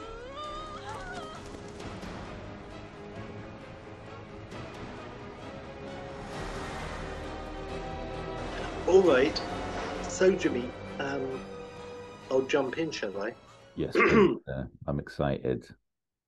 I'm going to say, first of all, I'm actually going to give the long elevator pitch first before I get into the nitty gritties, just because I think it's justified in that speed is such a, it's built on the perfect elevator pitch, just in terms of the concept. Bus, if it goes over 50, the bomb turns on. If it goes under 50, it blows up. Perfect, great. So going into Speed, I think most people knew that premise. So with that in mind, I'm going to mention my premise, if that's okay with you, Yeah. before getting into. But so this is Speed 2, 1997. But and I'll give you the title in a minute. It could be Speed 2 colon this, but what I actually like to think is on all the posters, it's Speed 2 colon this. But when you actually see the film, it's just this without Speed 2. That happens all the time. Happens with The Irishman. If you watch The Irishman, it's not called The Irishman. It's called I Hear You Paint Houses. So amazing. So anyway, I'll tell you in 1 second the title. But first, it stars. Oh, and it's Jan de Bont, starring Keanu Reeves, Sandra Bullock, Ben Kingsley. Now, I've got another character. It's either going to be Michael Biehn or possibly William Fichtner. But then I also thought maybe David Morse. But spoiler, I call him Biehn all the way through. So in my mind, it's Michael Biehn. And double spoiler, it's because it's the exact same character from he plays in The Rock. So, we've got Anne Archer. Yeah. Which is nice. And really a random one. We've got other random people, but Randall Tex Cobb, you know him? He always plays the potential anal rapist in every 80s and 90s prison movie, or like in Fletch Lives, or in Police Academy 2 or something. It's always him, and he's in Raising Arizona. I can picture him, yeah. He's great. He looks like the Monkey Man from, it might even be Randall Tex Cobb in The Golden Child, possibly. I don't know. In any case, he's in this, but spoiler, he's like, for once, I've cast him as like a goodie. A double spoiler, this role, I originally cast Fred Dalton Thomas, or Thompson, the guy who's in Die Hard 2 and loads of things. He's like the air traffic controller in Die Hard 2, and he's in loads of stuff. He was in it, but I changed it to Randall Tex Cobb to give him a break to play like a solid, good person for once in his life. So the title of the film, the proper title is Altitude, and it's Bomb on Plane. So we're going full executive decision. We're going elements of Die Hard 2. We're going a bit of Passenger 57, probably. The plane is like the largest ever built, and it's like one of those like megas. And it's like the new flagship of this like cool airline. And for its maiden voyage, it's like highly publicized, and it will fly its guests like around the world. And the idea is it's going to fly from New York east around circumnavigating the world and coming in and landing at LA. And I tried to check how long that would take, but it didn't matter how I phrased it. It online only said, like, obviously, going west to New York from New York to LA is much quicker than going around the world. So it wouldn't tell me, but it's basically possible to get around the world in a plane in about 42 hours. But with a plane this size, it would be closer to 55 hours. But this is a film, so I'm saying theoretically will take this particular plane in this reality 36 hours. And that's just the way it is in this world. So a nutter has rigged the huge plane, which is carrying these like VIPs, business cunts, billionaires, as well as lottery pleb winners who have won this like Wonka-esque thing. And so altogether it's about 20 passengers or something. 50% uber rich and 50% like happy plebs. And this first flight will go around. The airline that built the plane is kind of one of these mega fat cat double corporations tied up in oil and tech and all this other stuff. So there's loads of shady shit, deep into this massive company. The CEO of the plane division is one of the passengers, and he is a fat cat twat, apparently. And once in the air, again, this is the elevator pitch, but it's in Speed's elevator, so we're stuck between floors waiting to drop. Once in the air, we discovered that if the plane rises, it has to rise above a certain altitude, or it will explode. Moreover, it must continue to rise 50 feet every hour, or it will trigger the multiple devices hidden on board. And eventually, it just has to keep rising, so it's going to reach the stratosphere and either detach from the Earth's gravity and float off, or it's going to overheat or explode, or it's going to break apart, or it's going to freeze and sink and lock and explode while breaking apart. So it's all going to be nasty no matter what. So that's basically the long elevator pitch. And also, Annie is a passenger. She and Jack won this lottery, which is how they got on there. But also, it's not hidden. It's not even a twist that they won or they were given these tickets because they became mini celebs after the bus thing, and it's like an advertising gimmick basically to get them on board. So that's the in. That's why. But Jack has a big Barney, and they say nasty things to each other, so he doesn't get on the plane. So I think that kind of sums up, and I think I'll just sort of get on it from there. So that's the outline of Altitude. I can't wait. And that was an amazing way to pitch an elevator pitch in Speed's elevator. yeah. So we'll see if anyone survived it. So Speed 2 Altitude. Opening the streets of LA, a car chase through the night. We see Jack and his partner, who in my mind is Alex Winter, but it's not Alex Winter, it's just not. They're speeding through the nearly deserted back streets in downtown LA. On the radio, the partner is warning off other cop cars, telling them that the situation is under control, and this is Jack's bust. The chase ends with Jack doing something cool, cutting off the second car, but then the second car then performs an even cooler move, in capitals, evading Jack, pulling off one more cool move before screeching to a halt, and Jack and the partner skid up next to it, and Jack jumps out and throws open the fleeing car's door, and we reveal the driver is Annie, and she looks up and is kind of like, "You got me," kind of weakly, "Yay." And we learn that through an angry walking exposition scene between the two of them, that the couple are not new to this sort of shenanigan. And in fact, this sort of antic was common in the early stages of their relationship. But now I'm going to say it's like either a year or maybe it's even real time and it's 3 years later. And she keeps trying to keep the original thrill alive. But he's like, that's not what a relationship is. It should mature and grow and be something different. But it can't always be like pow, pow, pow. But she doesn't see it that way. And she says, tonight was a last ditch effort to sort of rekindle something that she feels they've lost. As all this is going on, they walk past like the partner who's leaning against the car, looking smug, as police partners often do. And Jack's partner, who I haven't even named, he's like, "Hi, Annie," and she's like, "Hi, Frank," or whatever. So I guess he's called Frank. Annie is trying to get Jack to change his mind about this lottery situation because they're meant to be flying the next morning to New York, where this whole global mega flight is leaving from. But he has been looking for excuses, and so she wanted to grab his attention with this car stunt. And Jack is like, "We didn't win those tickets, Annie. They're a publicity stunt for the airline, a cheap attention grab."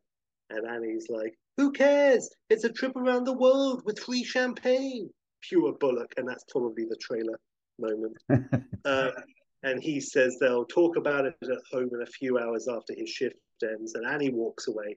And at police HQ, the sun's kind of coming up in the background through the windows, classic.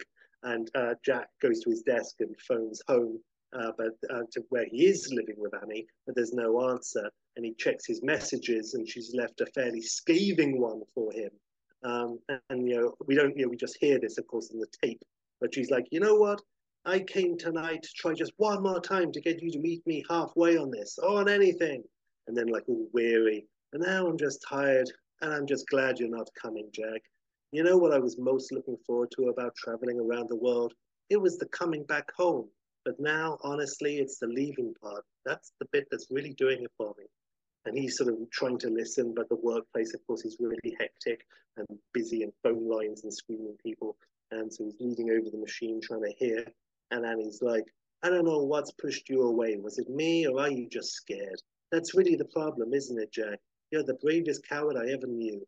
And she essentially ends the relationship, which shakes Jack up. And so he's like, he calls the apartment again, but she's already left. Across the squad room now, his boss catches his eye, and I'm going to say it's the same guy from yours, because why not?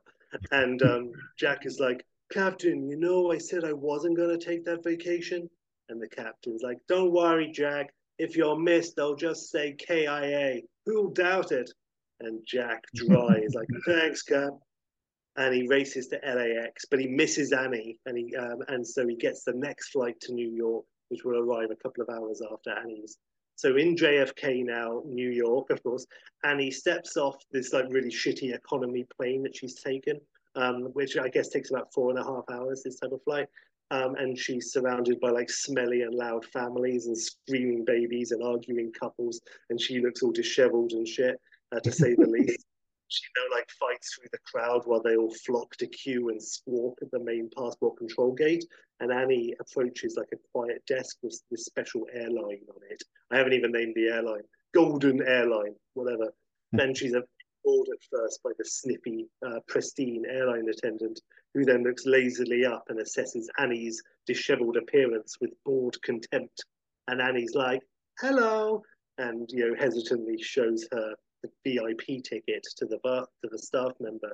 And the sniffy lady glances at the ticket, and then her eyes pop, and suddenly it's all mega fawning and drooling, and the attendant immediately speaks into a little radio, all shrill, like a VIP at Goldgate, VIP at Goldgate, and immediately like a little airport buggy, almost cartoonish, goes and screeches up next to them, and it's like, and everything is instantly, let me take your bag, complimentary drink while we drive you to the VIP lounge, miss, and all of this. And she's like, oh my goodness, oh.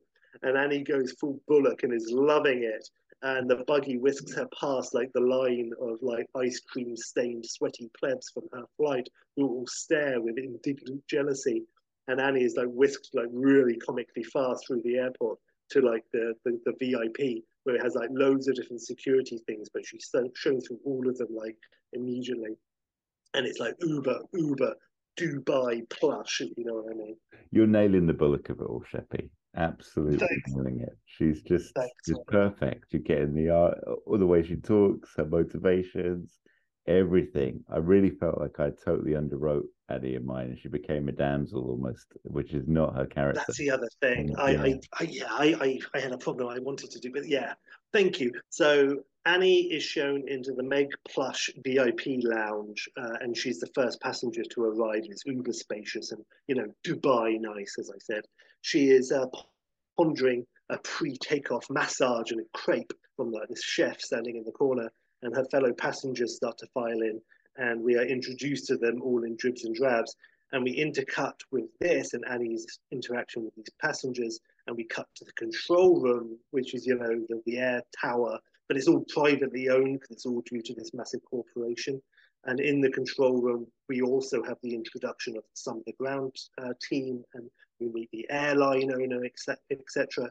So the passengers in the lounge are two groups. We've got the lottery winners and the mega rich. And there's no mingling. Everyone has their side of the room. In the pleb camp, we have an Alan Ruck wannabe, maybe William H. Macy, maybe Tony Goldwyn. The recently divorced dad with his estranged teenage daughter, who is classically moody. And we also have an old lady who has never been anywhere or done anything like a big trip before, who won the lottery. And she's like, oh, we have a young pair of newlyweds who act all in love, but we learn later they only tied the knot for selfish reasons and they bicker and they're selfish and horrible. There's also a liberal arts teacher who at first scathing towards the super rich passengers, but we learn is a wannabe capitalist. Not many of these people ever turn up again, by the way, but they're there and shit happens. And in all the tropes. Yeah, in the snob camp, we have like this Iranian oil tycoon who's young and handsome, and he's not nasty. He's just a bit vain, but he's nice to Annie. He's sort of awkward, of course, in this place, and they swap sort of banter. And then we have like this guy who's called Gil Fairham, apparently, a young man who appears at first to be a grungy lottery winner, but turns out actually to be part of the super rich, and he's like a tech mogul giant, and he's like 25 type. We also have Nate Billings, who is JT Walsh, and he's the ruthless CEO of the plane company.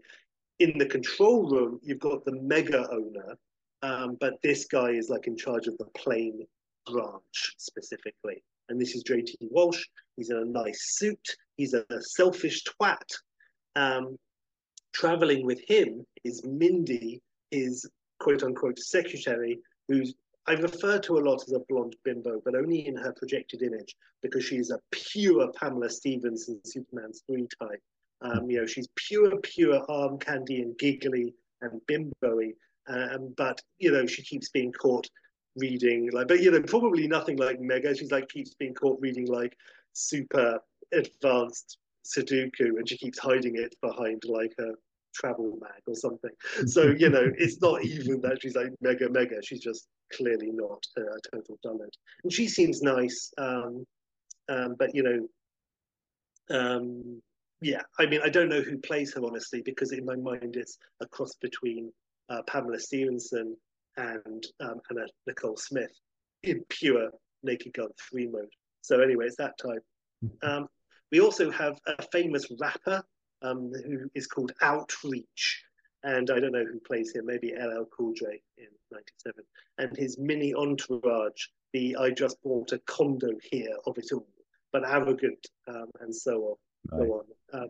And we have like a right-wing senator type lady, and this is Anne Archer, and she's always been scared of flying, but being on the flight raises her worth in the eyes of voters. So she's doing it for that. And we have a few more as well. As the passengers file in, we have Annie strolling around the VIP section, taking it all in, being smiley to the staff, and taking a cheeky grape from the impressive fruit arrangement.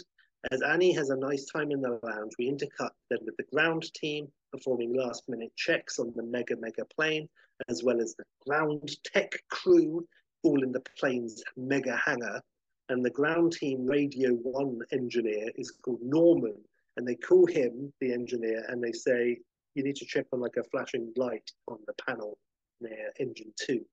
And Norman is a nice working stiff with like a hard hat and a clipboard. And I've called him Norman because I see Norman Lovett from, who played Holly in Red Dwarf. That's exactly who I see. So he gets on the radio and he's like, copy that.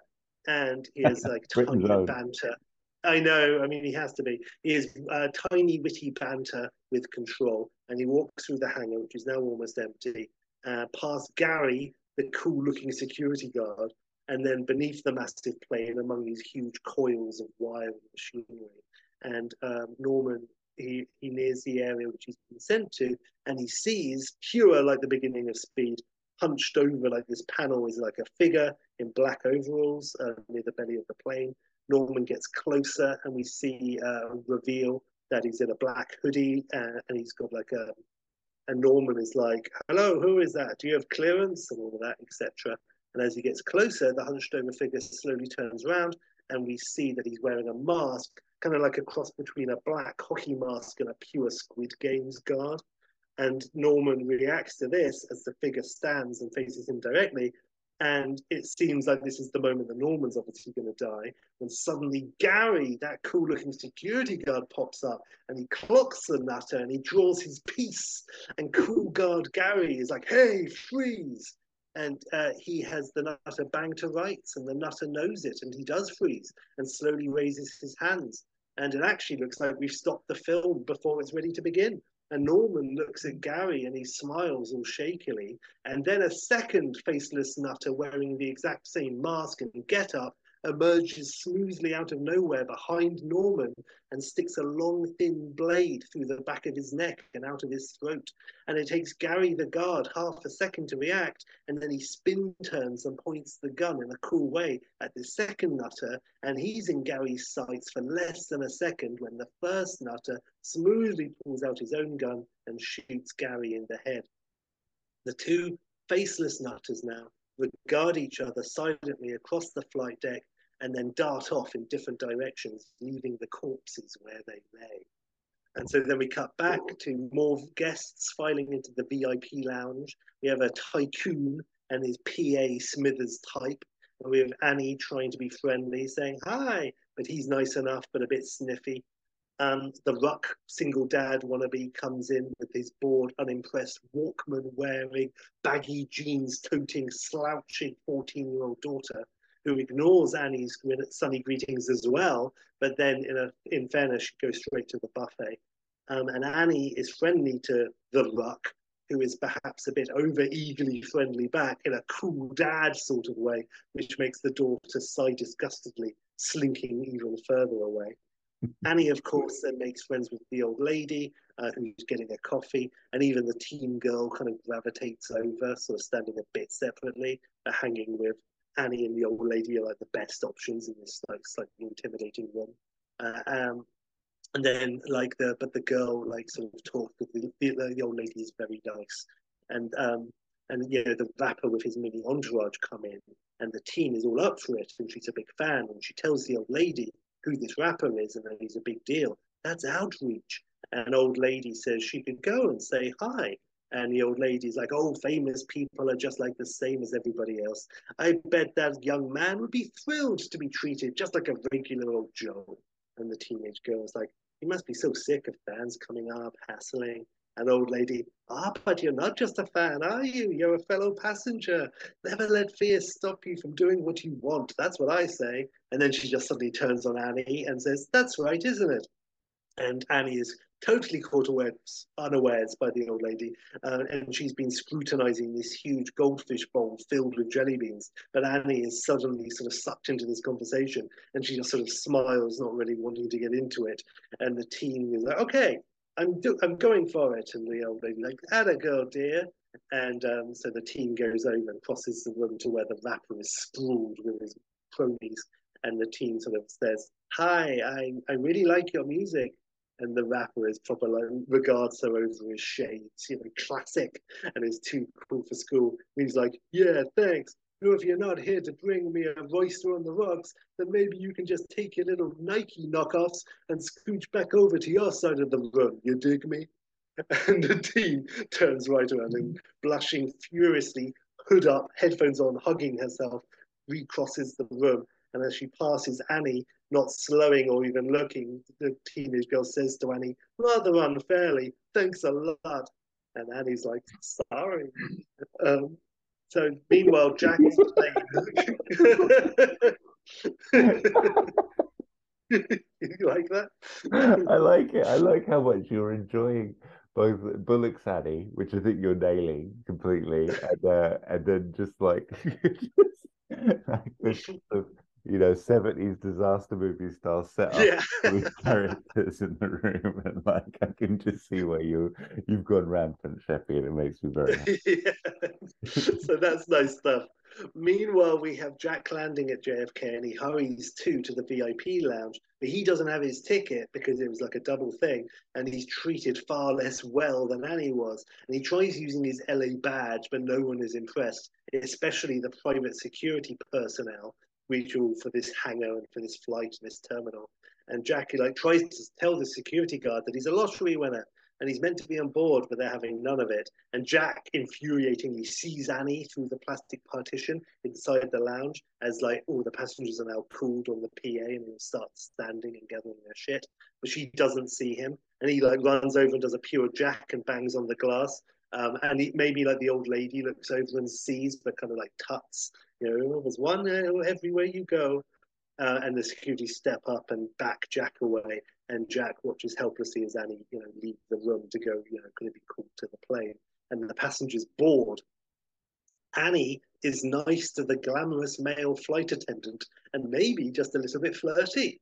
The plane is huge. It has multiple levels and sections, from like communal lounges with bars, etc., to like a games room with pool tables and arcade games and a roulette table and all that, and an observation deck which has like this transparent, like you get on on trains, like a transparent section on the roof and wall, so you can be there and just like see the clouds and shit, allowing amazing views and shit, and maybe even a little room with a small swimming pool.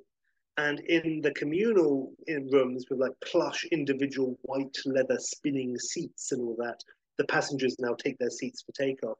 And one passenger now arrives out of breath, late, a bit sweaty and a bit flustered. And this turns out to be the owner of a famous Brazilian football club. And he acts a bit shifty. Spoiler, I don't think I mentioned him again, and this is a misdirect. Back in the terminal, Jack is being escorted away from the gate when he hears on the PA, or maybe on the guard's radio, it's like, Mr. Asterix, come to phone green. Mr. Asterix to phone green. And Jack clocks the security reacting, and this is obviously the code for something. And Jack states again, look, guys, I'm a cop, and all of that. And they pass like a little shop maybe, and Jack runs in and grabs like a mag spinning from a display, and against his better judgment he runs over and shows his, like, on the cover is like a yearly roundup edition or something, which has 10 or so people, like men of the year from last year, featured on the cover, and he's one with Hero Cop splashed on it. And this is a major theme where he doesn't want the fame of being recognizable, whereas Annie has done more successfully. I even had maybe that Annie wrote a book about like surviving stressful situations and did a bit of talk show, low level stuff. And now it's dying down and the 15 minutes of celebrity is over. And Annie's cool with that. But Jack is like really relieved. That was a big problem for him in terms of their relationship. Or at least it was like an excuse he Nice. But he grabs the mag and he says, look, look. And one of the security then recognizes him, and Jack's playing along like, yes, it's me, Jack, the bus cop. And so he convinces the security that he's kind of a VIP. And they're like, look, we're not letting you through without a ticket. No ticket is no ticket, but they do agree to take him down to the hangar. He's like, okay, but that's my girlfriend on there. If there's any problem, I want to help check it out. And they're like, sure, you want a magazine, why not? So they go out there to the plane, which is now taxiing out of the hangar onto the runway, and they're in now the empty hangar, and they find Jack and the guards find Norman and Gary, and Jack's like, call it in, and he pure Keanu's out of the hangar with the guard in like a security mini car, and they bez down the runway chasing the plane. And Jack gets the guard to drive and go full speed whilst he takes the radio and is screaming like, stop the plane. And they're driving alongside the plane with Jack like leaning out of the open car door, like trying to wave to the pilots and everything. And inside, all the passengers are all like just chilling out, not noticing, ignoring each other in this spacious takeoff, nice plane. And then Annie is reading like an in-flight magazine, and we see the headline of the article she's reading is when toxic boyfriends are in your head, massive exclamation mark. And then on the opposite side is the old lady, and she's looking out the window, and she sees the speeding car like pull alongside with Jack hanging out the window, and the old lady tuts, again recognizing Jack, and she comments that some people just don't know when to quit. And Annie kind of like distractedly half looks away from the mag for a second and out of the window, and she sees Jack, And then she turns back to the mag and continues reading, and then does the classic double take and looks back. But by that point, the car has accelerated and taken Jack out of sight. And Annie kind of looks and then looks back at the magazine and looks out the window, and she's like, Jack? And then we go to the in the cockpit, and the pilot and Colin, who is the co-pilot, are taxiing and readying for takeoff, and no one sees the speeding car or Jack. In ground base, we have Randall Tex Cobb, who is the main air traffic grizzled main dude, and he tries to get the pilots on the radio, but someone or something seems to be blocking the frequency. And now the plane takes off, and the jet wash almost fucking, Jack and the car and the guard, and they have to stop, and it almost, flips the car. And they skid to a halt on the runway, and Jack and the guard see the plane rising in a cool shot against the rising sun and flying away into the distance. And Jack turns to the guard and he says, "We've got to stop that plane." That's got to be a trailer moment, surely. And we establish that someone on the ground is fucking with the machinery and stopping the contact. Jack is allowed into base camp, and we try to avoid too many die-harder moments. But what can you do? Inside base camp, we have the air traffic veteran cool guy played by Randall Tex Cobb with a toothpick and maybe a cowboy hat. We have the plane's owner. This is the uber fat cat, Nasty, and he's played by Ben Kingsley. And we have some security, like head of security, ex-Navy SEAL type guy who's now working in the private sector. And I've just got Michael Biehn. Maybe it's Fitchner, maybe it's David Morse, but I'm going with Biehn. Just because he was in the role. And he clashes with Jack, of course, but he also digs his style. Biehn says, "You're the guy who spotted the green phone code. Not bad," etc. And all the ground crew are suspects now, as we learn, that one of them had to have access to do this. And we lean into Biehn, of course, and the whole Die Hard 2 vibe of it all. And Jack says like the radios are being blocked by the same person who gained access to the plane, and Fat Cat owner Kingsley poo-poos this, but a cool airport guy, Tex Cobb, says Jack's right. And they're about to disconnect and reboot the entire system to reopen communication with the plane, when suddenly the radio goes pure staticky, pure Jimmy maneuver with a scrambled voice coming over the speakers, and he's like, "I am now in control of the plane, and they all need to back off, or he'll turn the plane around right now and crash it into Manhattan." And Biehn reacts, shouting into the radio, "Those are innocent people up there." You can imagine Biehn doing that. And Biehn and grizzled air traffic chief Cobb, they're both on Jack's side, saying they can't antagonize the nutter. And Fat Cat Kingsley again poo-poos everything. On board, only having been in the air for a few minutes, the pilot and co-pilot discover that the radio's down. Colin, the likable co-pilot, says it's probably nothing and that it should just keep going. But the main pilot is a bit more seasoned and he doesn't like the look of it, and he turns the plane around just to be safe. And we see the passengers now react as the plane swings around, and Annie knots her brow quizzically at the shadows move from the glasses on the table, pure Last Crusade style, as the sun shifts through the windows. And the rapper is like, "What's this, a victory lap?" And the plane is coming back into land, and the landing gear is still down. In the control room, the scrambled voice comes on the loudspeaker, and he's like, "The plane isn't going to land. You can stop that right now. Trust me. I know. Let me show you."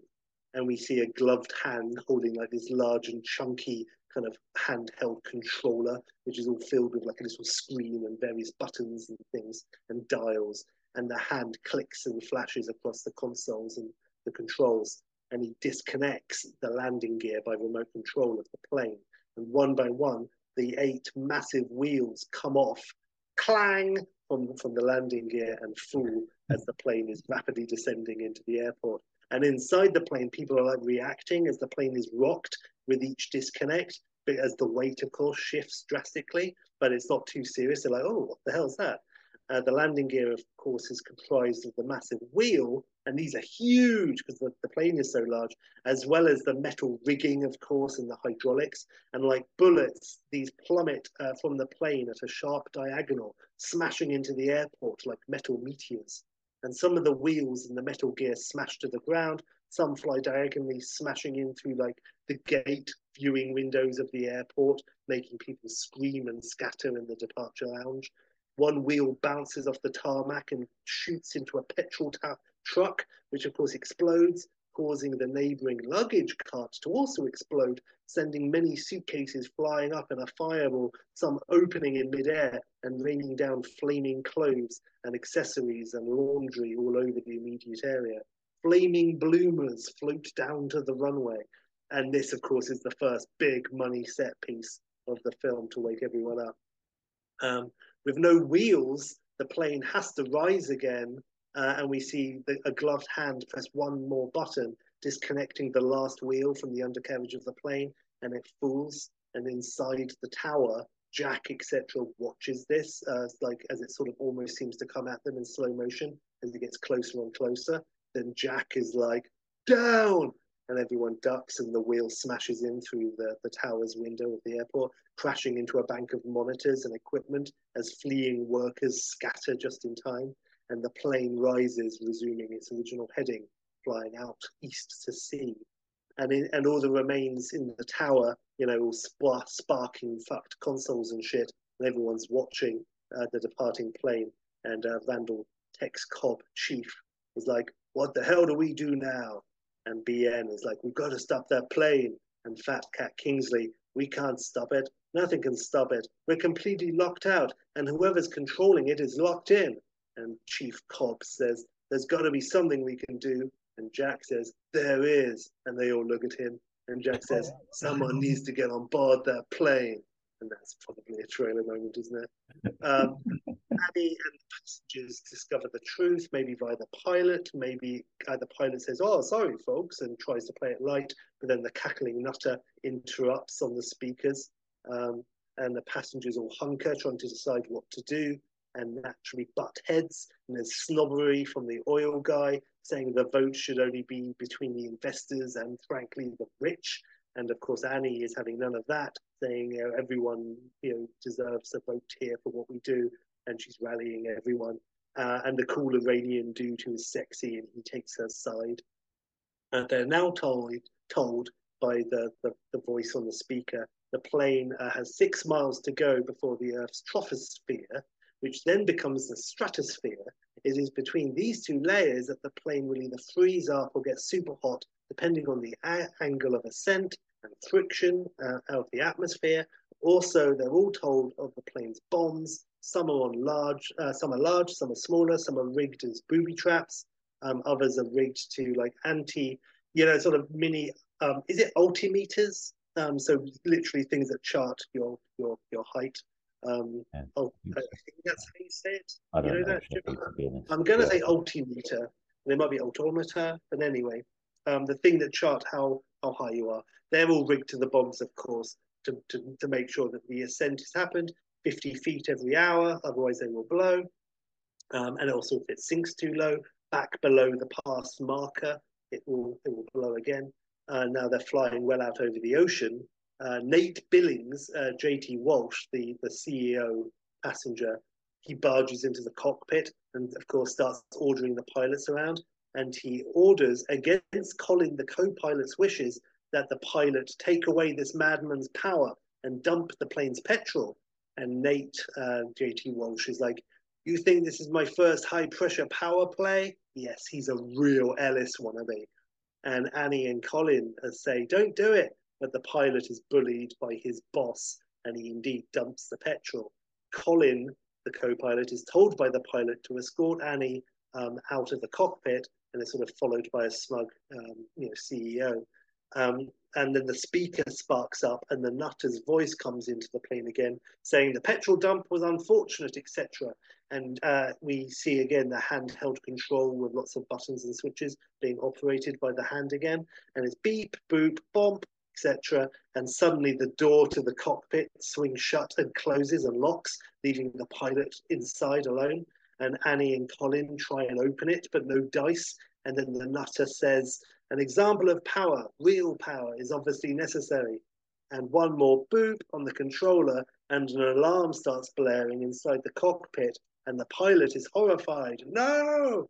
And then the entire front section of the cockpit, the windscreen and the front section of the roof, unseals, detaches, and kind of folds up on itself like a car's automatic sunroof. And the pilot screams as air blasts him, and then he's like pulled drastically out of frame. And the rest of the plane, the whole thing buckles and bucks wildly, and everyone is rocked drastically as the front decompresses, of course. And then it reseals and closes up again, and then the door to the cockpit opens, unlocks, and opens with a slight hiss. And Annie and Colin and JT Walsh stare at the empty cockpit with everything fucked up inside, and the pilot, of course, being blown out and away. So now they are one pilot down and very low of fuel. The rest of the passengers learn all this. They've been told by JT Walsh that and Gil, the young tech mogul, that for this plane to be controlled in this manner, there has to be someone on the ground operating the security systems, but also there has to be someone on board the plane, as functions such as interior commands can only be operated on board. So someone on board is definitely in on this, which is another reason the CEO thought dumping the fuel would be a good idea to cool this nutter's bluff, because he doesn't think he's going to want it to crash. We established that there's no one else on board, hiding, by the way, via thermal imaging or some such. So now the passengers go a bit Lord of the Flies and mutiny. They blame Colin, the co-pilot, as he conveniently wasn't present when Nutter was on the speakers, and also he left the cockpit, etc. So they round on him, scared, angry humans, and they attack poor Colin. And Annie defends him, saving his life probably, but Colin is whacked hard, smacking his head and falling down unconscious, bleeding from the forehead. So now no one is flying the plane, and autopilot is totally disabled and fucked. And the plane is now slowly sinking towards explosion height. No one is noticing, too busy infighting. And Annie is the only one who's looking at the controls, seeing the declining altimeter going down. And Annie shouts, but is ignored, and then must just grab the controls herself and pulling up on the stick before explosion altitude is reached. So now we have Annie flying the plane, which is now very low on fuel. And she speaks all of this into the radio, pure. I mean, it's hard to avoid an airplane sort of situation, but she speaks into the radio, and Jack, back at home base, freaks out hearing her voice, and he grabs the speaker and he's like, Ernie, Ernie, and he tries to speak with her, but it's only one way. So Annie says what's going on, but doesn't get anything back. And then the Nutter addresses the New York ground crew again, and they're told if they don't want this party to end before it really gets going, they need to get a refueling plane up there. It's been established that the plane needs to climb 50 feet an hour. At base camp, they work out that since the device has been armed and the plane now must continue to rise, if they want to refuel, it has to be soon, or else the plane will be too high to perform this procedure. And Nutter knows this, of course, so time is of the essence. So ground control can't really contact the FBI, and they don't want to. They want to keep it all hush-hush anyway, and they don't have time to scramble BN's team. So it must either be BN or Jack. And BN is saying it's his responsibility. He works for the airline, so it's his authority, his jurisdiction. And Jack says that the plane is in international air, so it's no jurisdiction.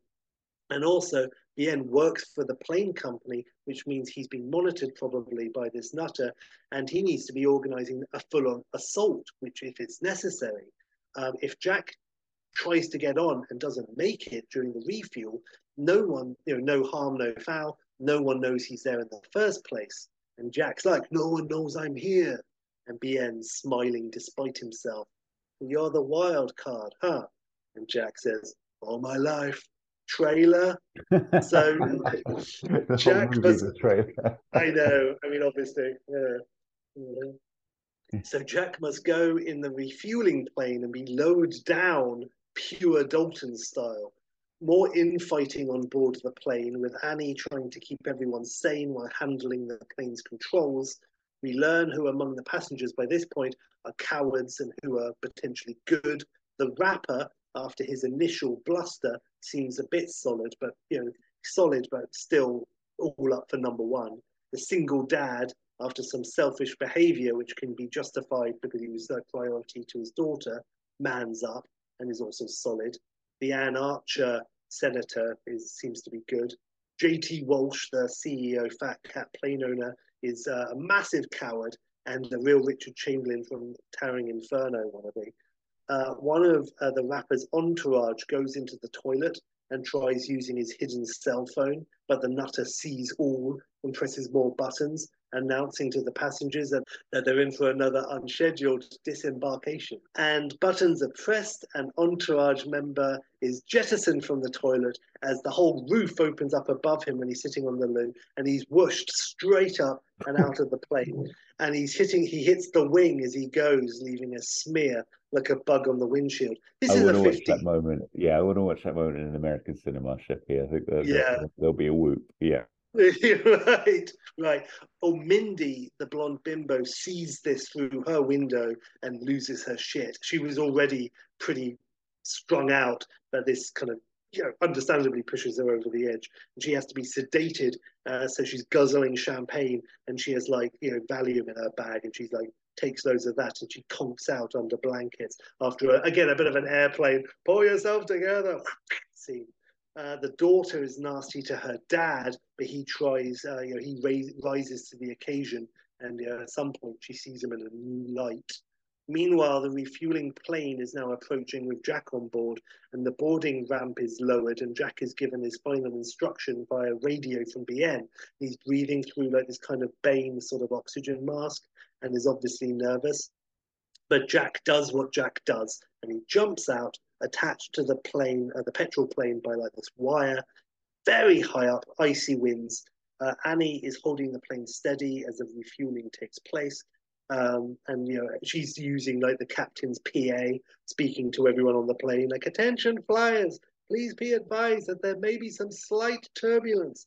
So please do as I do and feel free to hurl at your earliest convenience.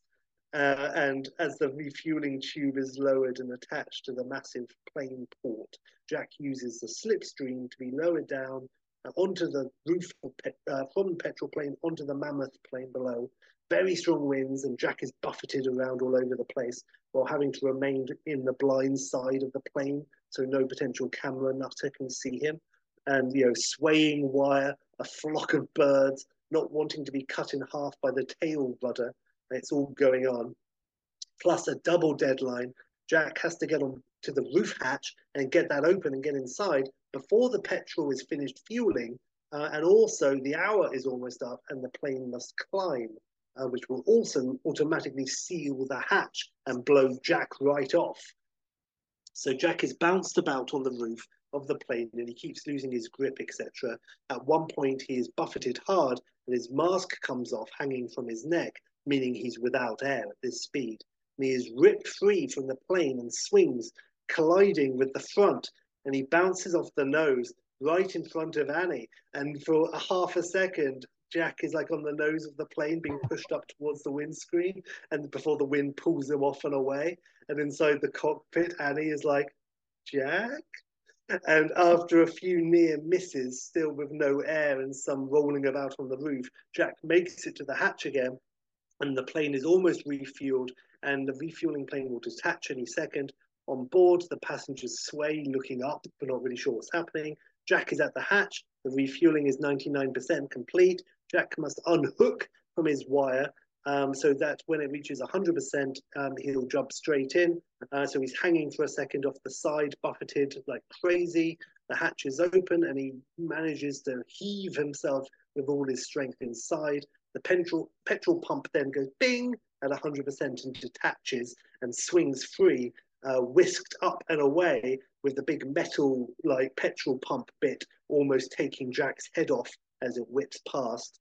Jack gets inside as the plane now rises another 50 feet as flown by Annie, as the hour is almost up, and the hatch shuts and reseals, and Jack is now on board the plane. And he announces himself to the passengers, and they're all happy to see him, but also slightly hostile and suspicious. And Jack says everyone from now on, they have to have a partner and never let them out their sight because someone on board is a wrong one. And the teenage daughter is like, so it's true, one of us is doing all of this? And the Alan Ruck father type is like, but that's crazy. If we blow, he'll go with us. And Annie is like, yeah, I know, like cooling from the back. You nailed it. Yes, he is crazy. Did you just work that out for yourself? So now the flight has several exciting set pieces as they continue to climb for their hourly deadline. With Annie flying, there are some close calls and so forth. Jack is aided by the tech guy um, to track the altimeters, which are scattered throughout various places within the plane, each fitted with a booby trap explosive. So Jack must travel to different parts of the plane, avoiding various booby traps and disarm all the devices in as luxury passenger areas and also below decks and in the hold and shit. Nutter at one point manages to, watching on cameras, traps Jack in some area, like with the entourage person, and he's gonna almost, Jack almost gets blown out a few times. And Annie at one point has to bank the plane really hard to throw Jack out of this one room just before the door seals, and Jack like flies across and like smacks into the other wall, but at least he's out of the room before it blows up. Also, while she flies, Jack has to crawl and explore the plane. At one point, the Congresswoman Anne Archer, she starts, helping out and sort of proving that she's a good person, but then she gets killed. Her partner, tech guy, the one who everyone had to be in a partner, he gets blamed for her death but pleads innocence. At one point, when Jack is in a most conspicuous position, the plane nutter blows his section, maybe killing the handsome flight attendant. But Jack gets out of that one by the skin of his teeth. All the passengers are together, and he demands, "Who wasn't alone 5 minutes ago? Who was alone?" And the businessman CEO, JT Walsh, snuck off to use the bathroom, probably to do coke, and is now suspect number one. Another tense moment comes as the plane goes through some foreign airspace like China or North Korea, and they send up some MiGs who are like, "You're in our airspace and we're going to open fire if you have to lower, you have to go down or we're going to fire missiles." And then he's like, "You got to go wrong, I can't go down." And she tries to explain, but they're having none of it. And they say, "Drop speed and height." So Annie like still climbs and changes course, and the MiGs are gonna fire, and Annie like pulls hard again, almost ramming one of the MiGs that darts out of the way. That's in the trailer. And they're all set to fire on this big plane when Annie pulls up and disappears into this huge cloud, apparently leaving the airspace because the MiGs pull out immediately. There's a moment of peace, and Annie is congratulated with her quick thinking, taking them into this cloud. And then a proximity alarm starts blaring in the cockpit. And Annie's like, "That's crazy. We're thousands of feet up. Proximity to what?" And they emerge from the deep cloud and come face to face with the side of a massive mountain. And Annie must swerve and take the plane between two peaks, and the undercarriage scraping snow and ice from the mountaintop. On the ground, they were working hard to find out who the Nutters can be.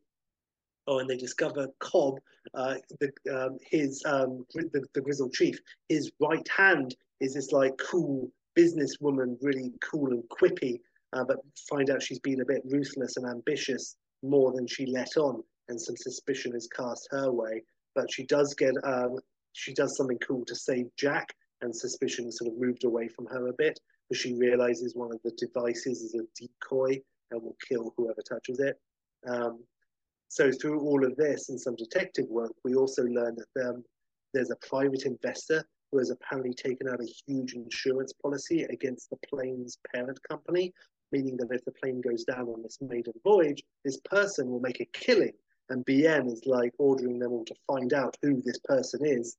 And in a pure 90s way, there's like on the computer screen, it shows and reveals a photo as it downloads from the top to the bottom, but a little bit slowly. Like beep, beep, beep, and you see like the hair and then the forehead and beep, beep, beep, and the eyes goes down. Yeah, and the screen reveals the photo top to bottom, and it's the Congresswoman person who's in the base camp with them all.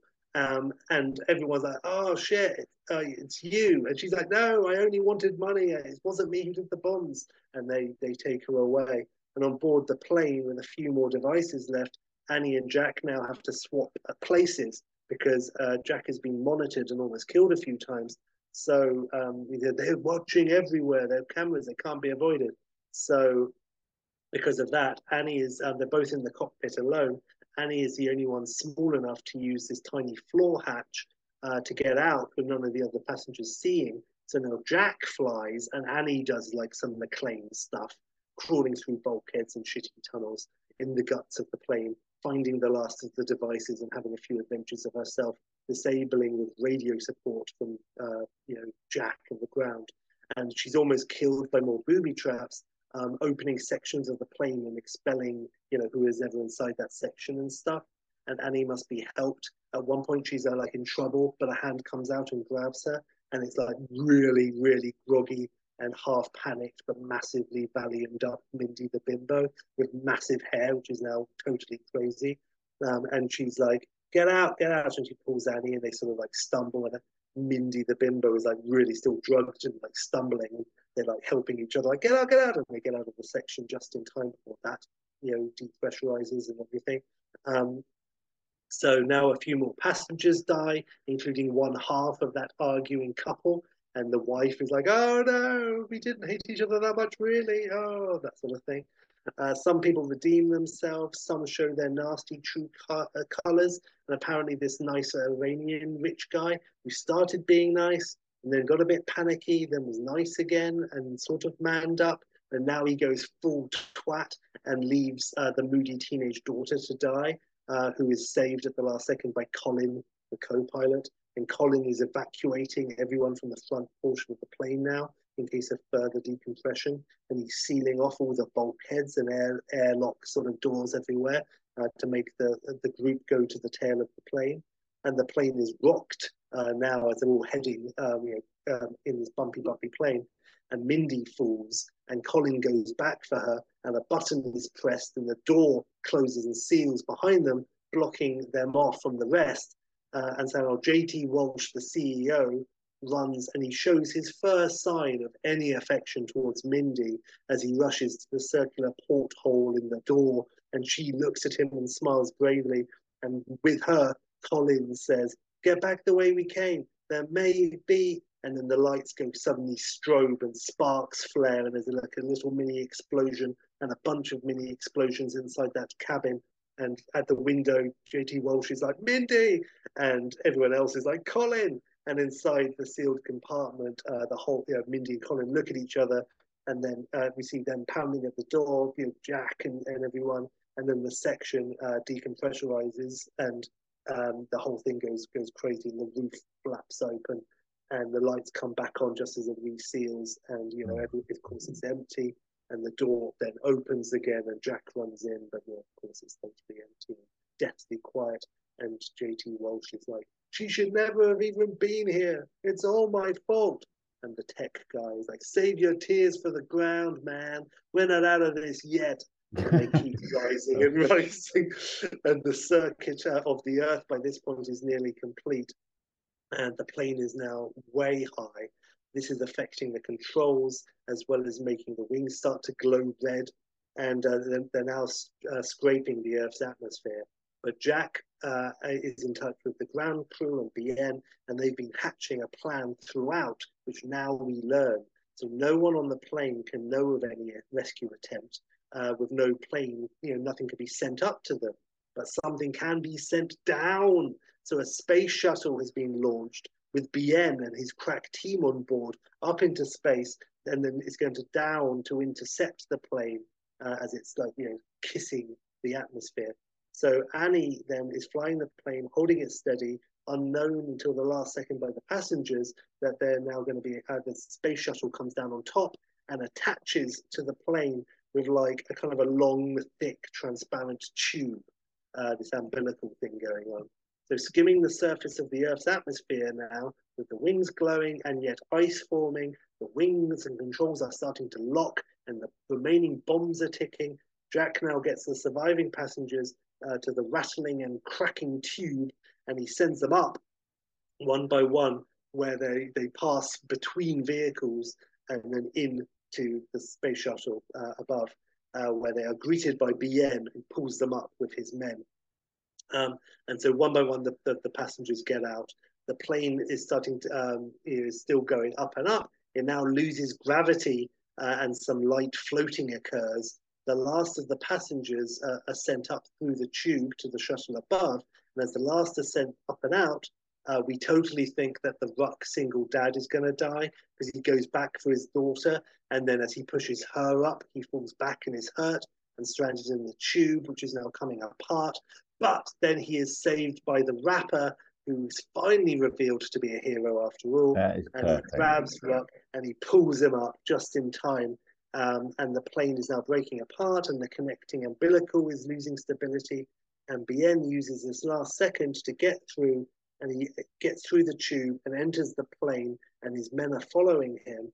Jack is now on the controls, locking them, but they're trying to fly as straight as possible.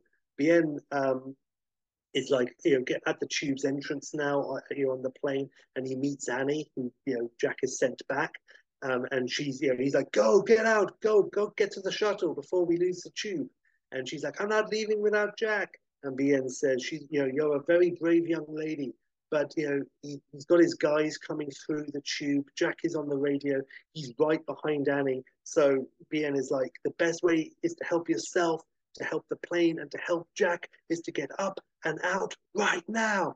And Bien is like, he's on the radio. Jack is right behind me. Trust me, go. So Annie goes into the tube just as Bien's men are coming into the tube from the other side, and they're sort of passing each other in this tight space. And Annie looks back up at Bien, and Bien is like, go. And Annie shouts up back at him, where's Jack? And Bien says, don't worry, I'll send your regards. And he smiles, and Annie freezes, Oh, no. and it all becomes clear. And it's a double twist, and it is pure Die Hard 2 after all.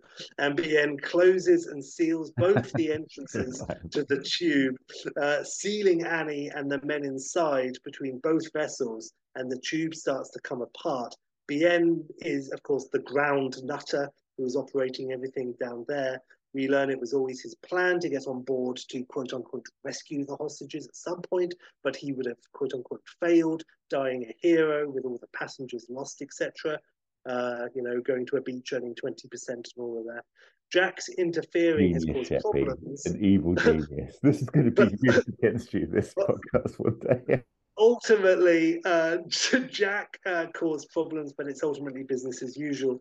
And now Bien grins, and he presses a button on his controller and detaches the tube from the space shuttle, which is in a pure, speed way. The music's like da da da da as the passengers now aboard the space shuttle watch through the window as it moves away from the plane, which is just like on fire, basically on the touching the edge of space. So now that's detached and it moves away, and the tube is sealed from both ends, but it's still attached to the plane. But kind of like in E.T.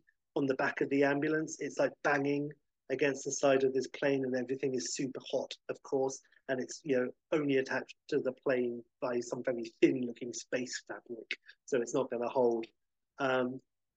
So now. Inside the tube, Annie and the three of Bien's men, who of course have been betrayed, are banging about. And Bien is spilling all of this to Jack on the radio as he makes his way to the cockpit. And he arrives, still talking with Jack, with his gun out, ready to shoot Jack, but the cockpit is empty. And Jack has the drop on Bien, and it's still in zero gravity. They fight. And inside the tube, Annie and the men are buffeted massively as the plane slowly lowers again, re-entering the atmosphere. Annie is slowly pulling herself up, and the men are like pushing her up, in front against the tremendous G-force and so forth, up to the entrance of the tube. And she manages to get it open. And again, with the assistants being pushed up, she sort of manages to grab the inside of the plane and starts really slowly pulling herself out of the tube back onto the plane. And she pulls herself in and collapses on the floor, totally exhausted, panting.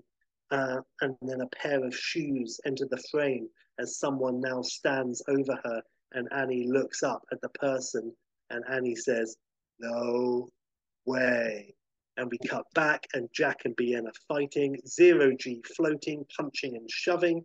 They're in the games room, and Jack throws a floating pool ball at Bien, cracking him in the head, and they float into the swimming pool room as the water is floating around them, as they punch through the floating puddles, and both performing cool moves. And Bien, though, gains the upper hand and twats Jack quite a bit and looks about ready to finish him off. Then the plane drops back into the atmosphere, and in the tail section of the plane, the gravity comes back, and Jack grabs a strap from the ceiling, but Bien is not so fast, and his eyes go wide, and he goes, "What?" And like a cartoon character, suddenly he falls down the length of the plane, landing hard, tangled in with all the bags and shit far below, all mangled. And Jack then races back to the tube, and he finds Annie on her knees, panting by the now resealed tube port. And Jack sort of halts, sensing something's wrong. And he's like, "Annie?" And then a figure steps forward with a gun trained on Annie. And Jack stares, and it's only bloody Mindy, the blonde bimbo. And she and Bien were partners from the off. And when he couldn't be the nutter on the voice on the radio, she did it from the plane. And when she was supposedly on Valium, it was from her own stash, and it was only bloody Tic Tacs. And she's doing all sorts of shit when she's apparently conked out under all those coats and things. And apparently Colin's death was taking one for the team. And when he got blown out of the section, she hid in like an overhead compartment for the bags and stuff.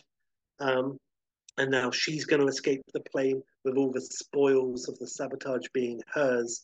And it's a massive long con getting in with JT Walsh and all of it. Jack tries to reason with her.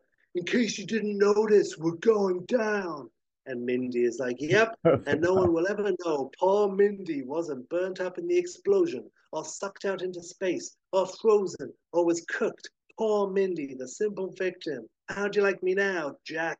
And Mindy holds up the familiar control device, and she presses a few more buttons. Beep, boop, beep.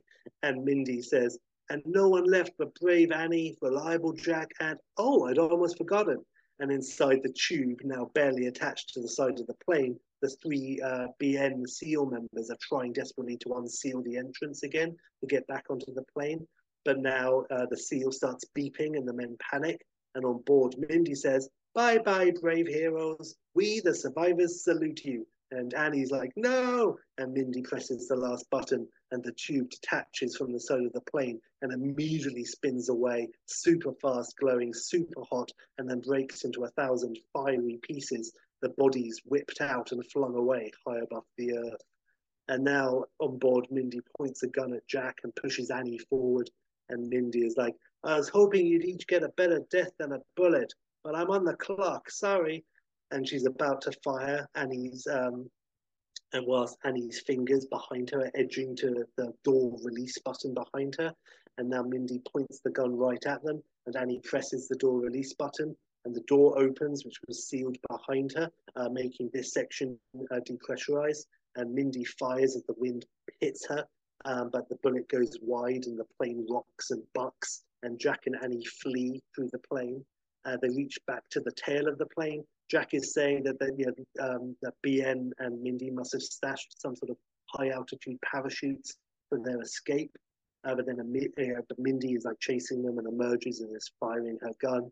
As Jack desperately seeks a way out, Annie now leaps from a suitcase storage section down at Mindy, and they grapple as the gun is dropped, and the pair exchange some serious blows. But Mindy gets the upper hand and knocks Annie savagely to the ground, and she's about to finish her off when Jack emerges from the hold carrying a last parachute. He's, "Look what I found. It's yours, right?" And Mindy is like, "So what, Jack? You want to leave us both here?" He goes, "No, in exchange, you take this. Just leave Annie." And Mindy cackling, "Romantic and pathetic.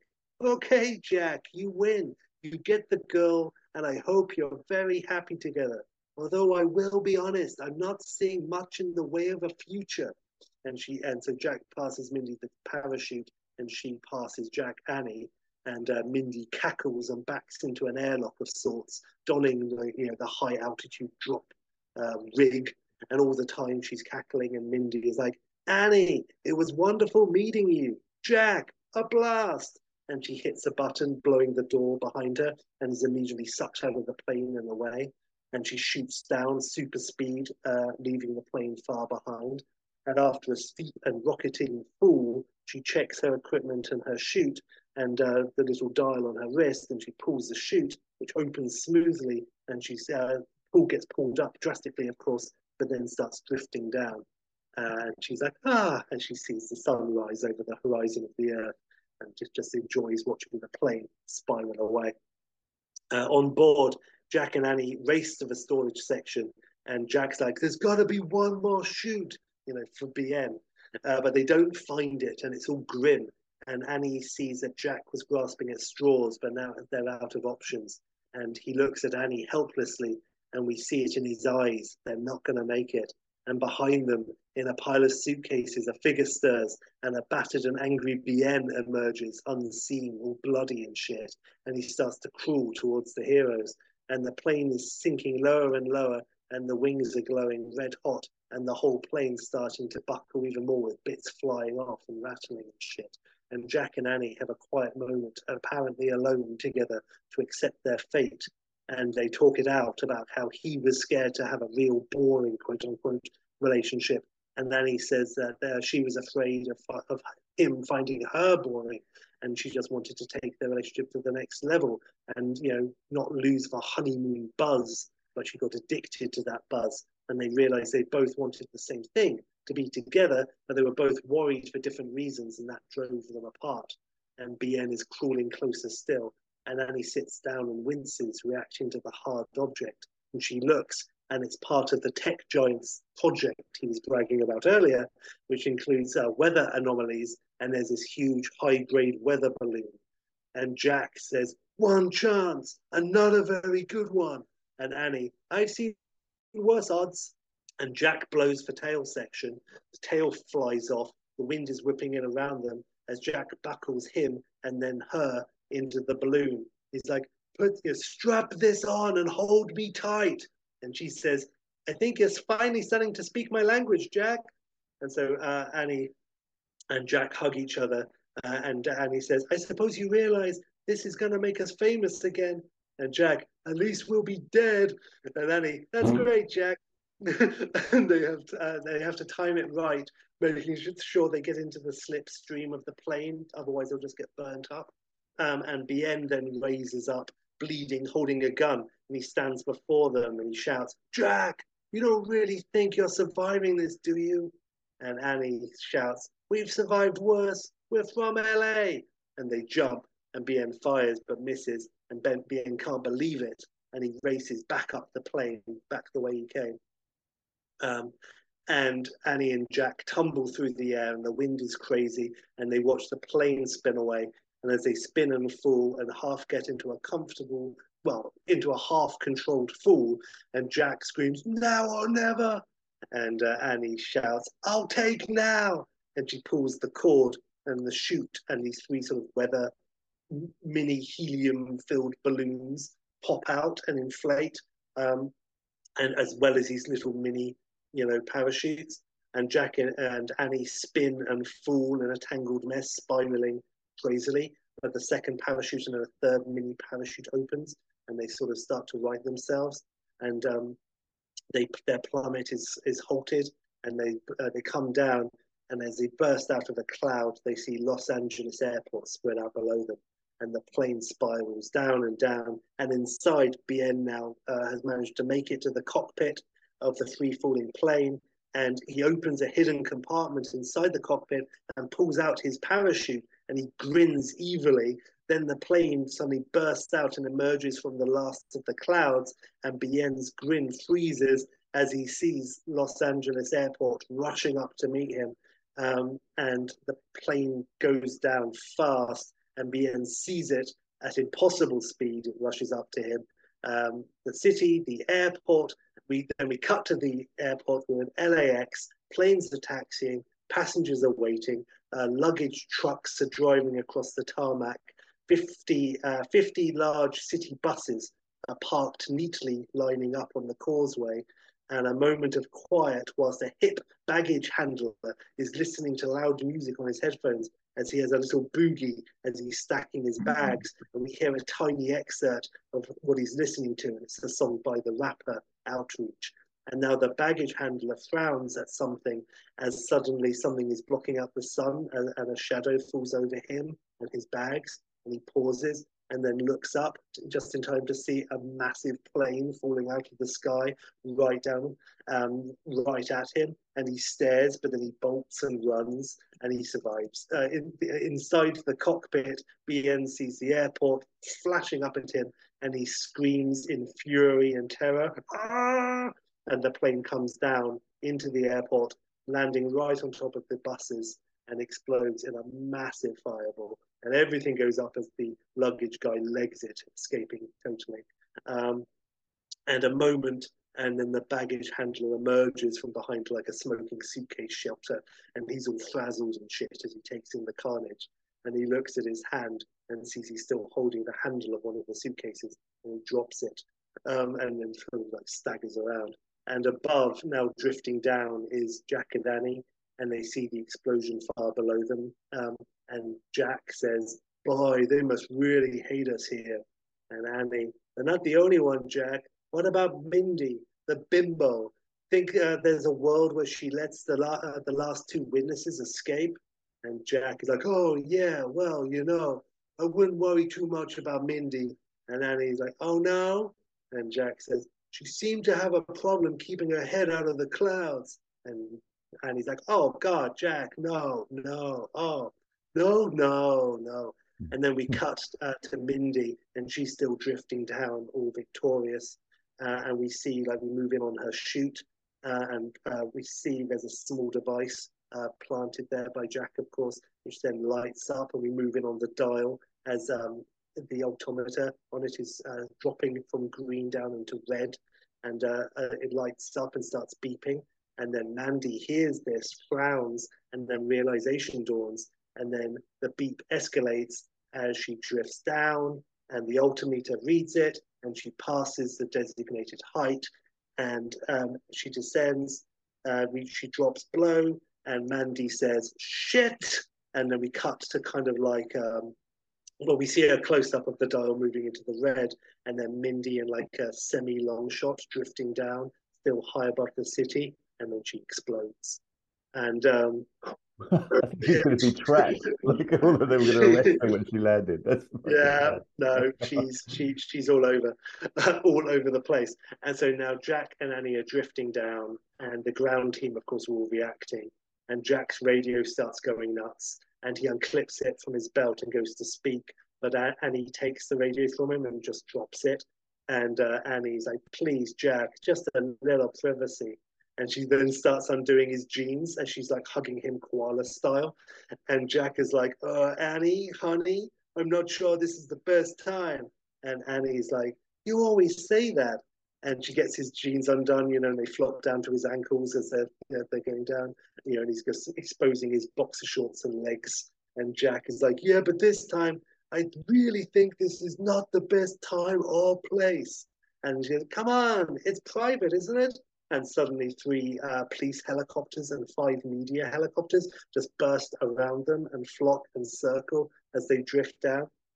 And Annie's like, "Oh shit, Jack, cover your face." And he's like, "With what?" Like, "Jack, this is gonna make you famous." And then shouting at the top of her voice to the circling media helicopters, "Hey, take a live satellite video, why don't you? It'll last longer." And Jack smiles. Jack smiles and shakes his head, and then he starts unbuttoning Annie's jeans too.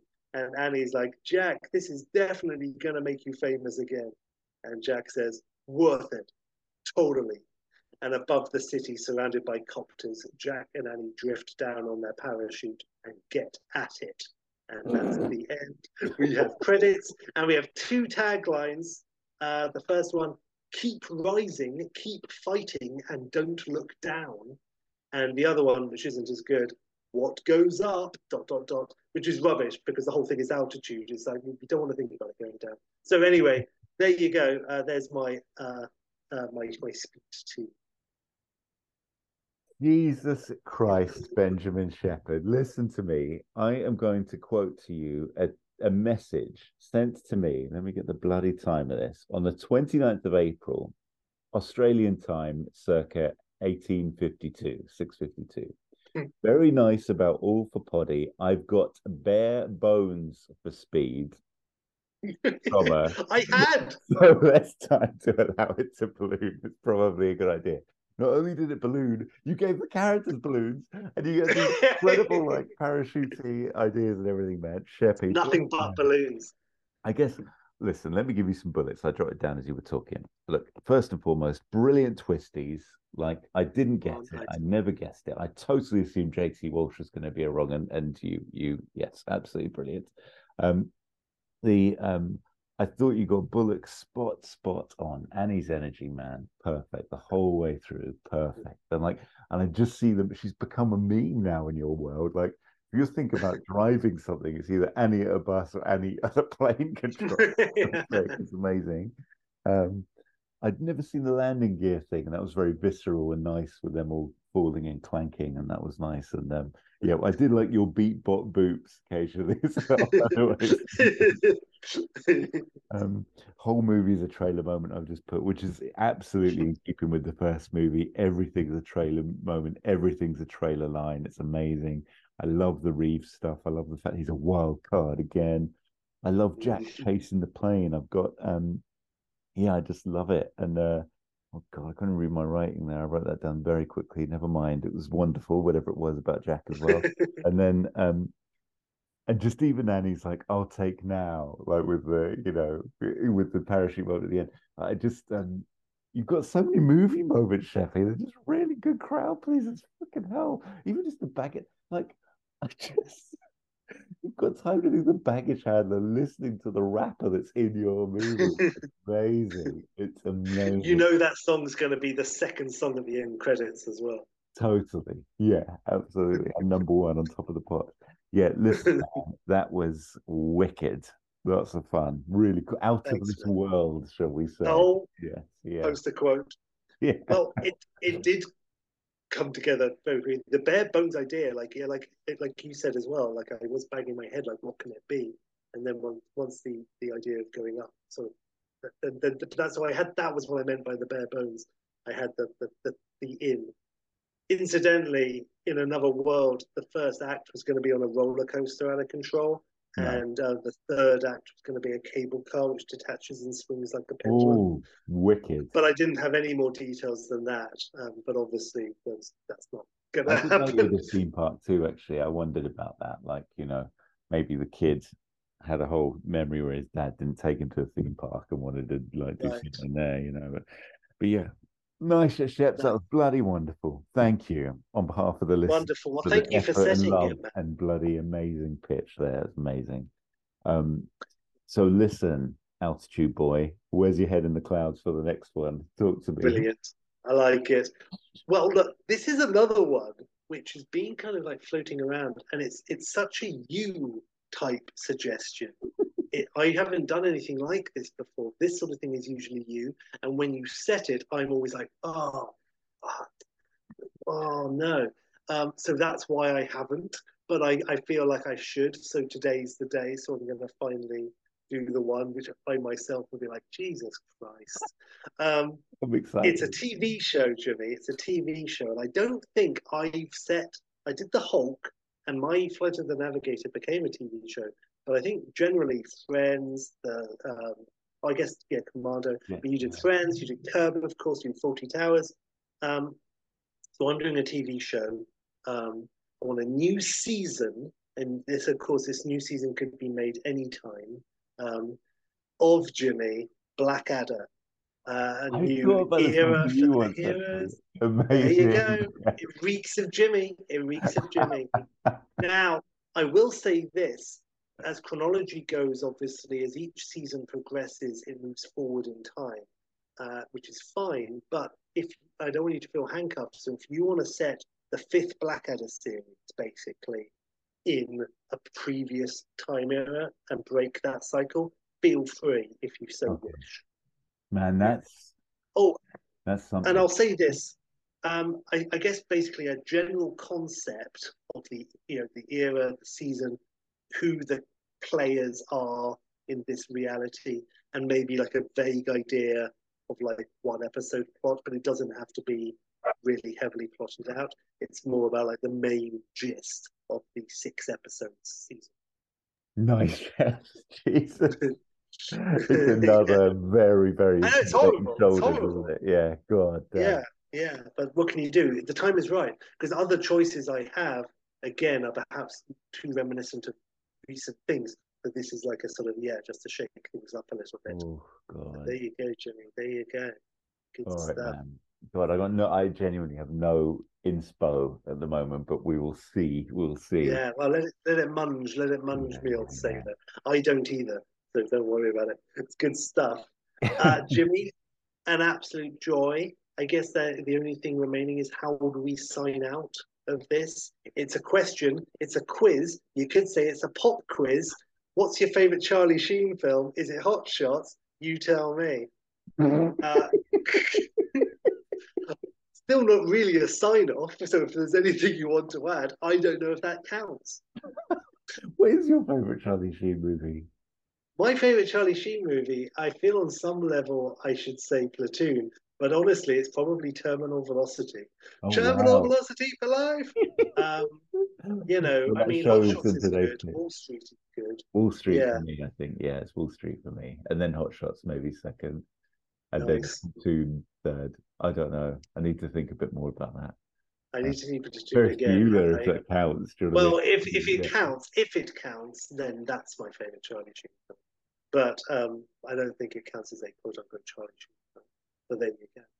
Have we officially signed off, by the way? I Or is don't this know. I was still? going to say I think something. this is still it. I think it's This three. feels like we're still in the room There's and we've still said energy. goodbyes, but we've called the lift, but it hasn't arrived, and we sort of awkwardly press it again.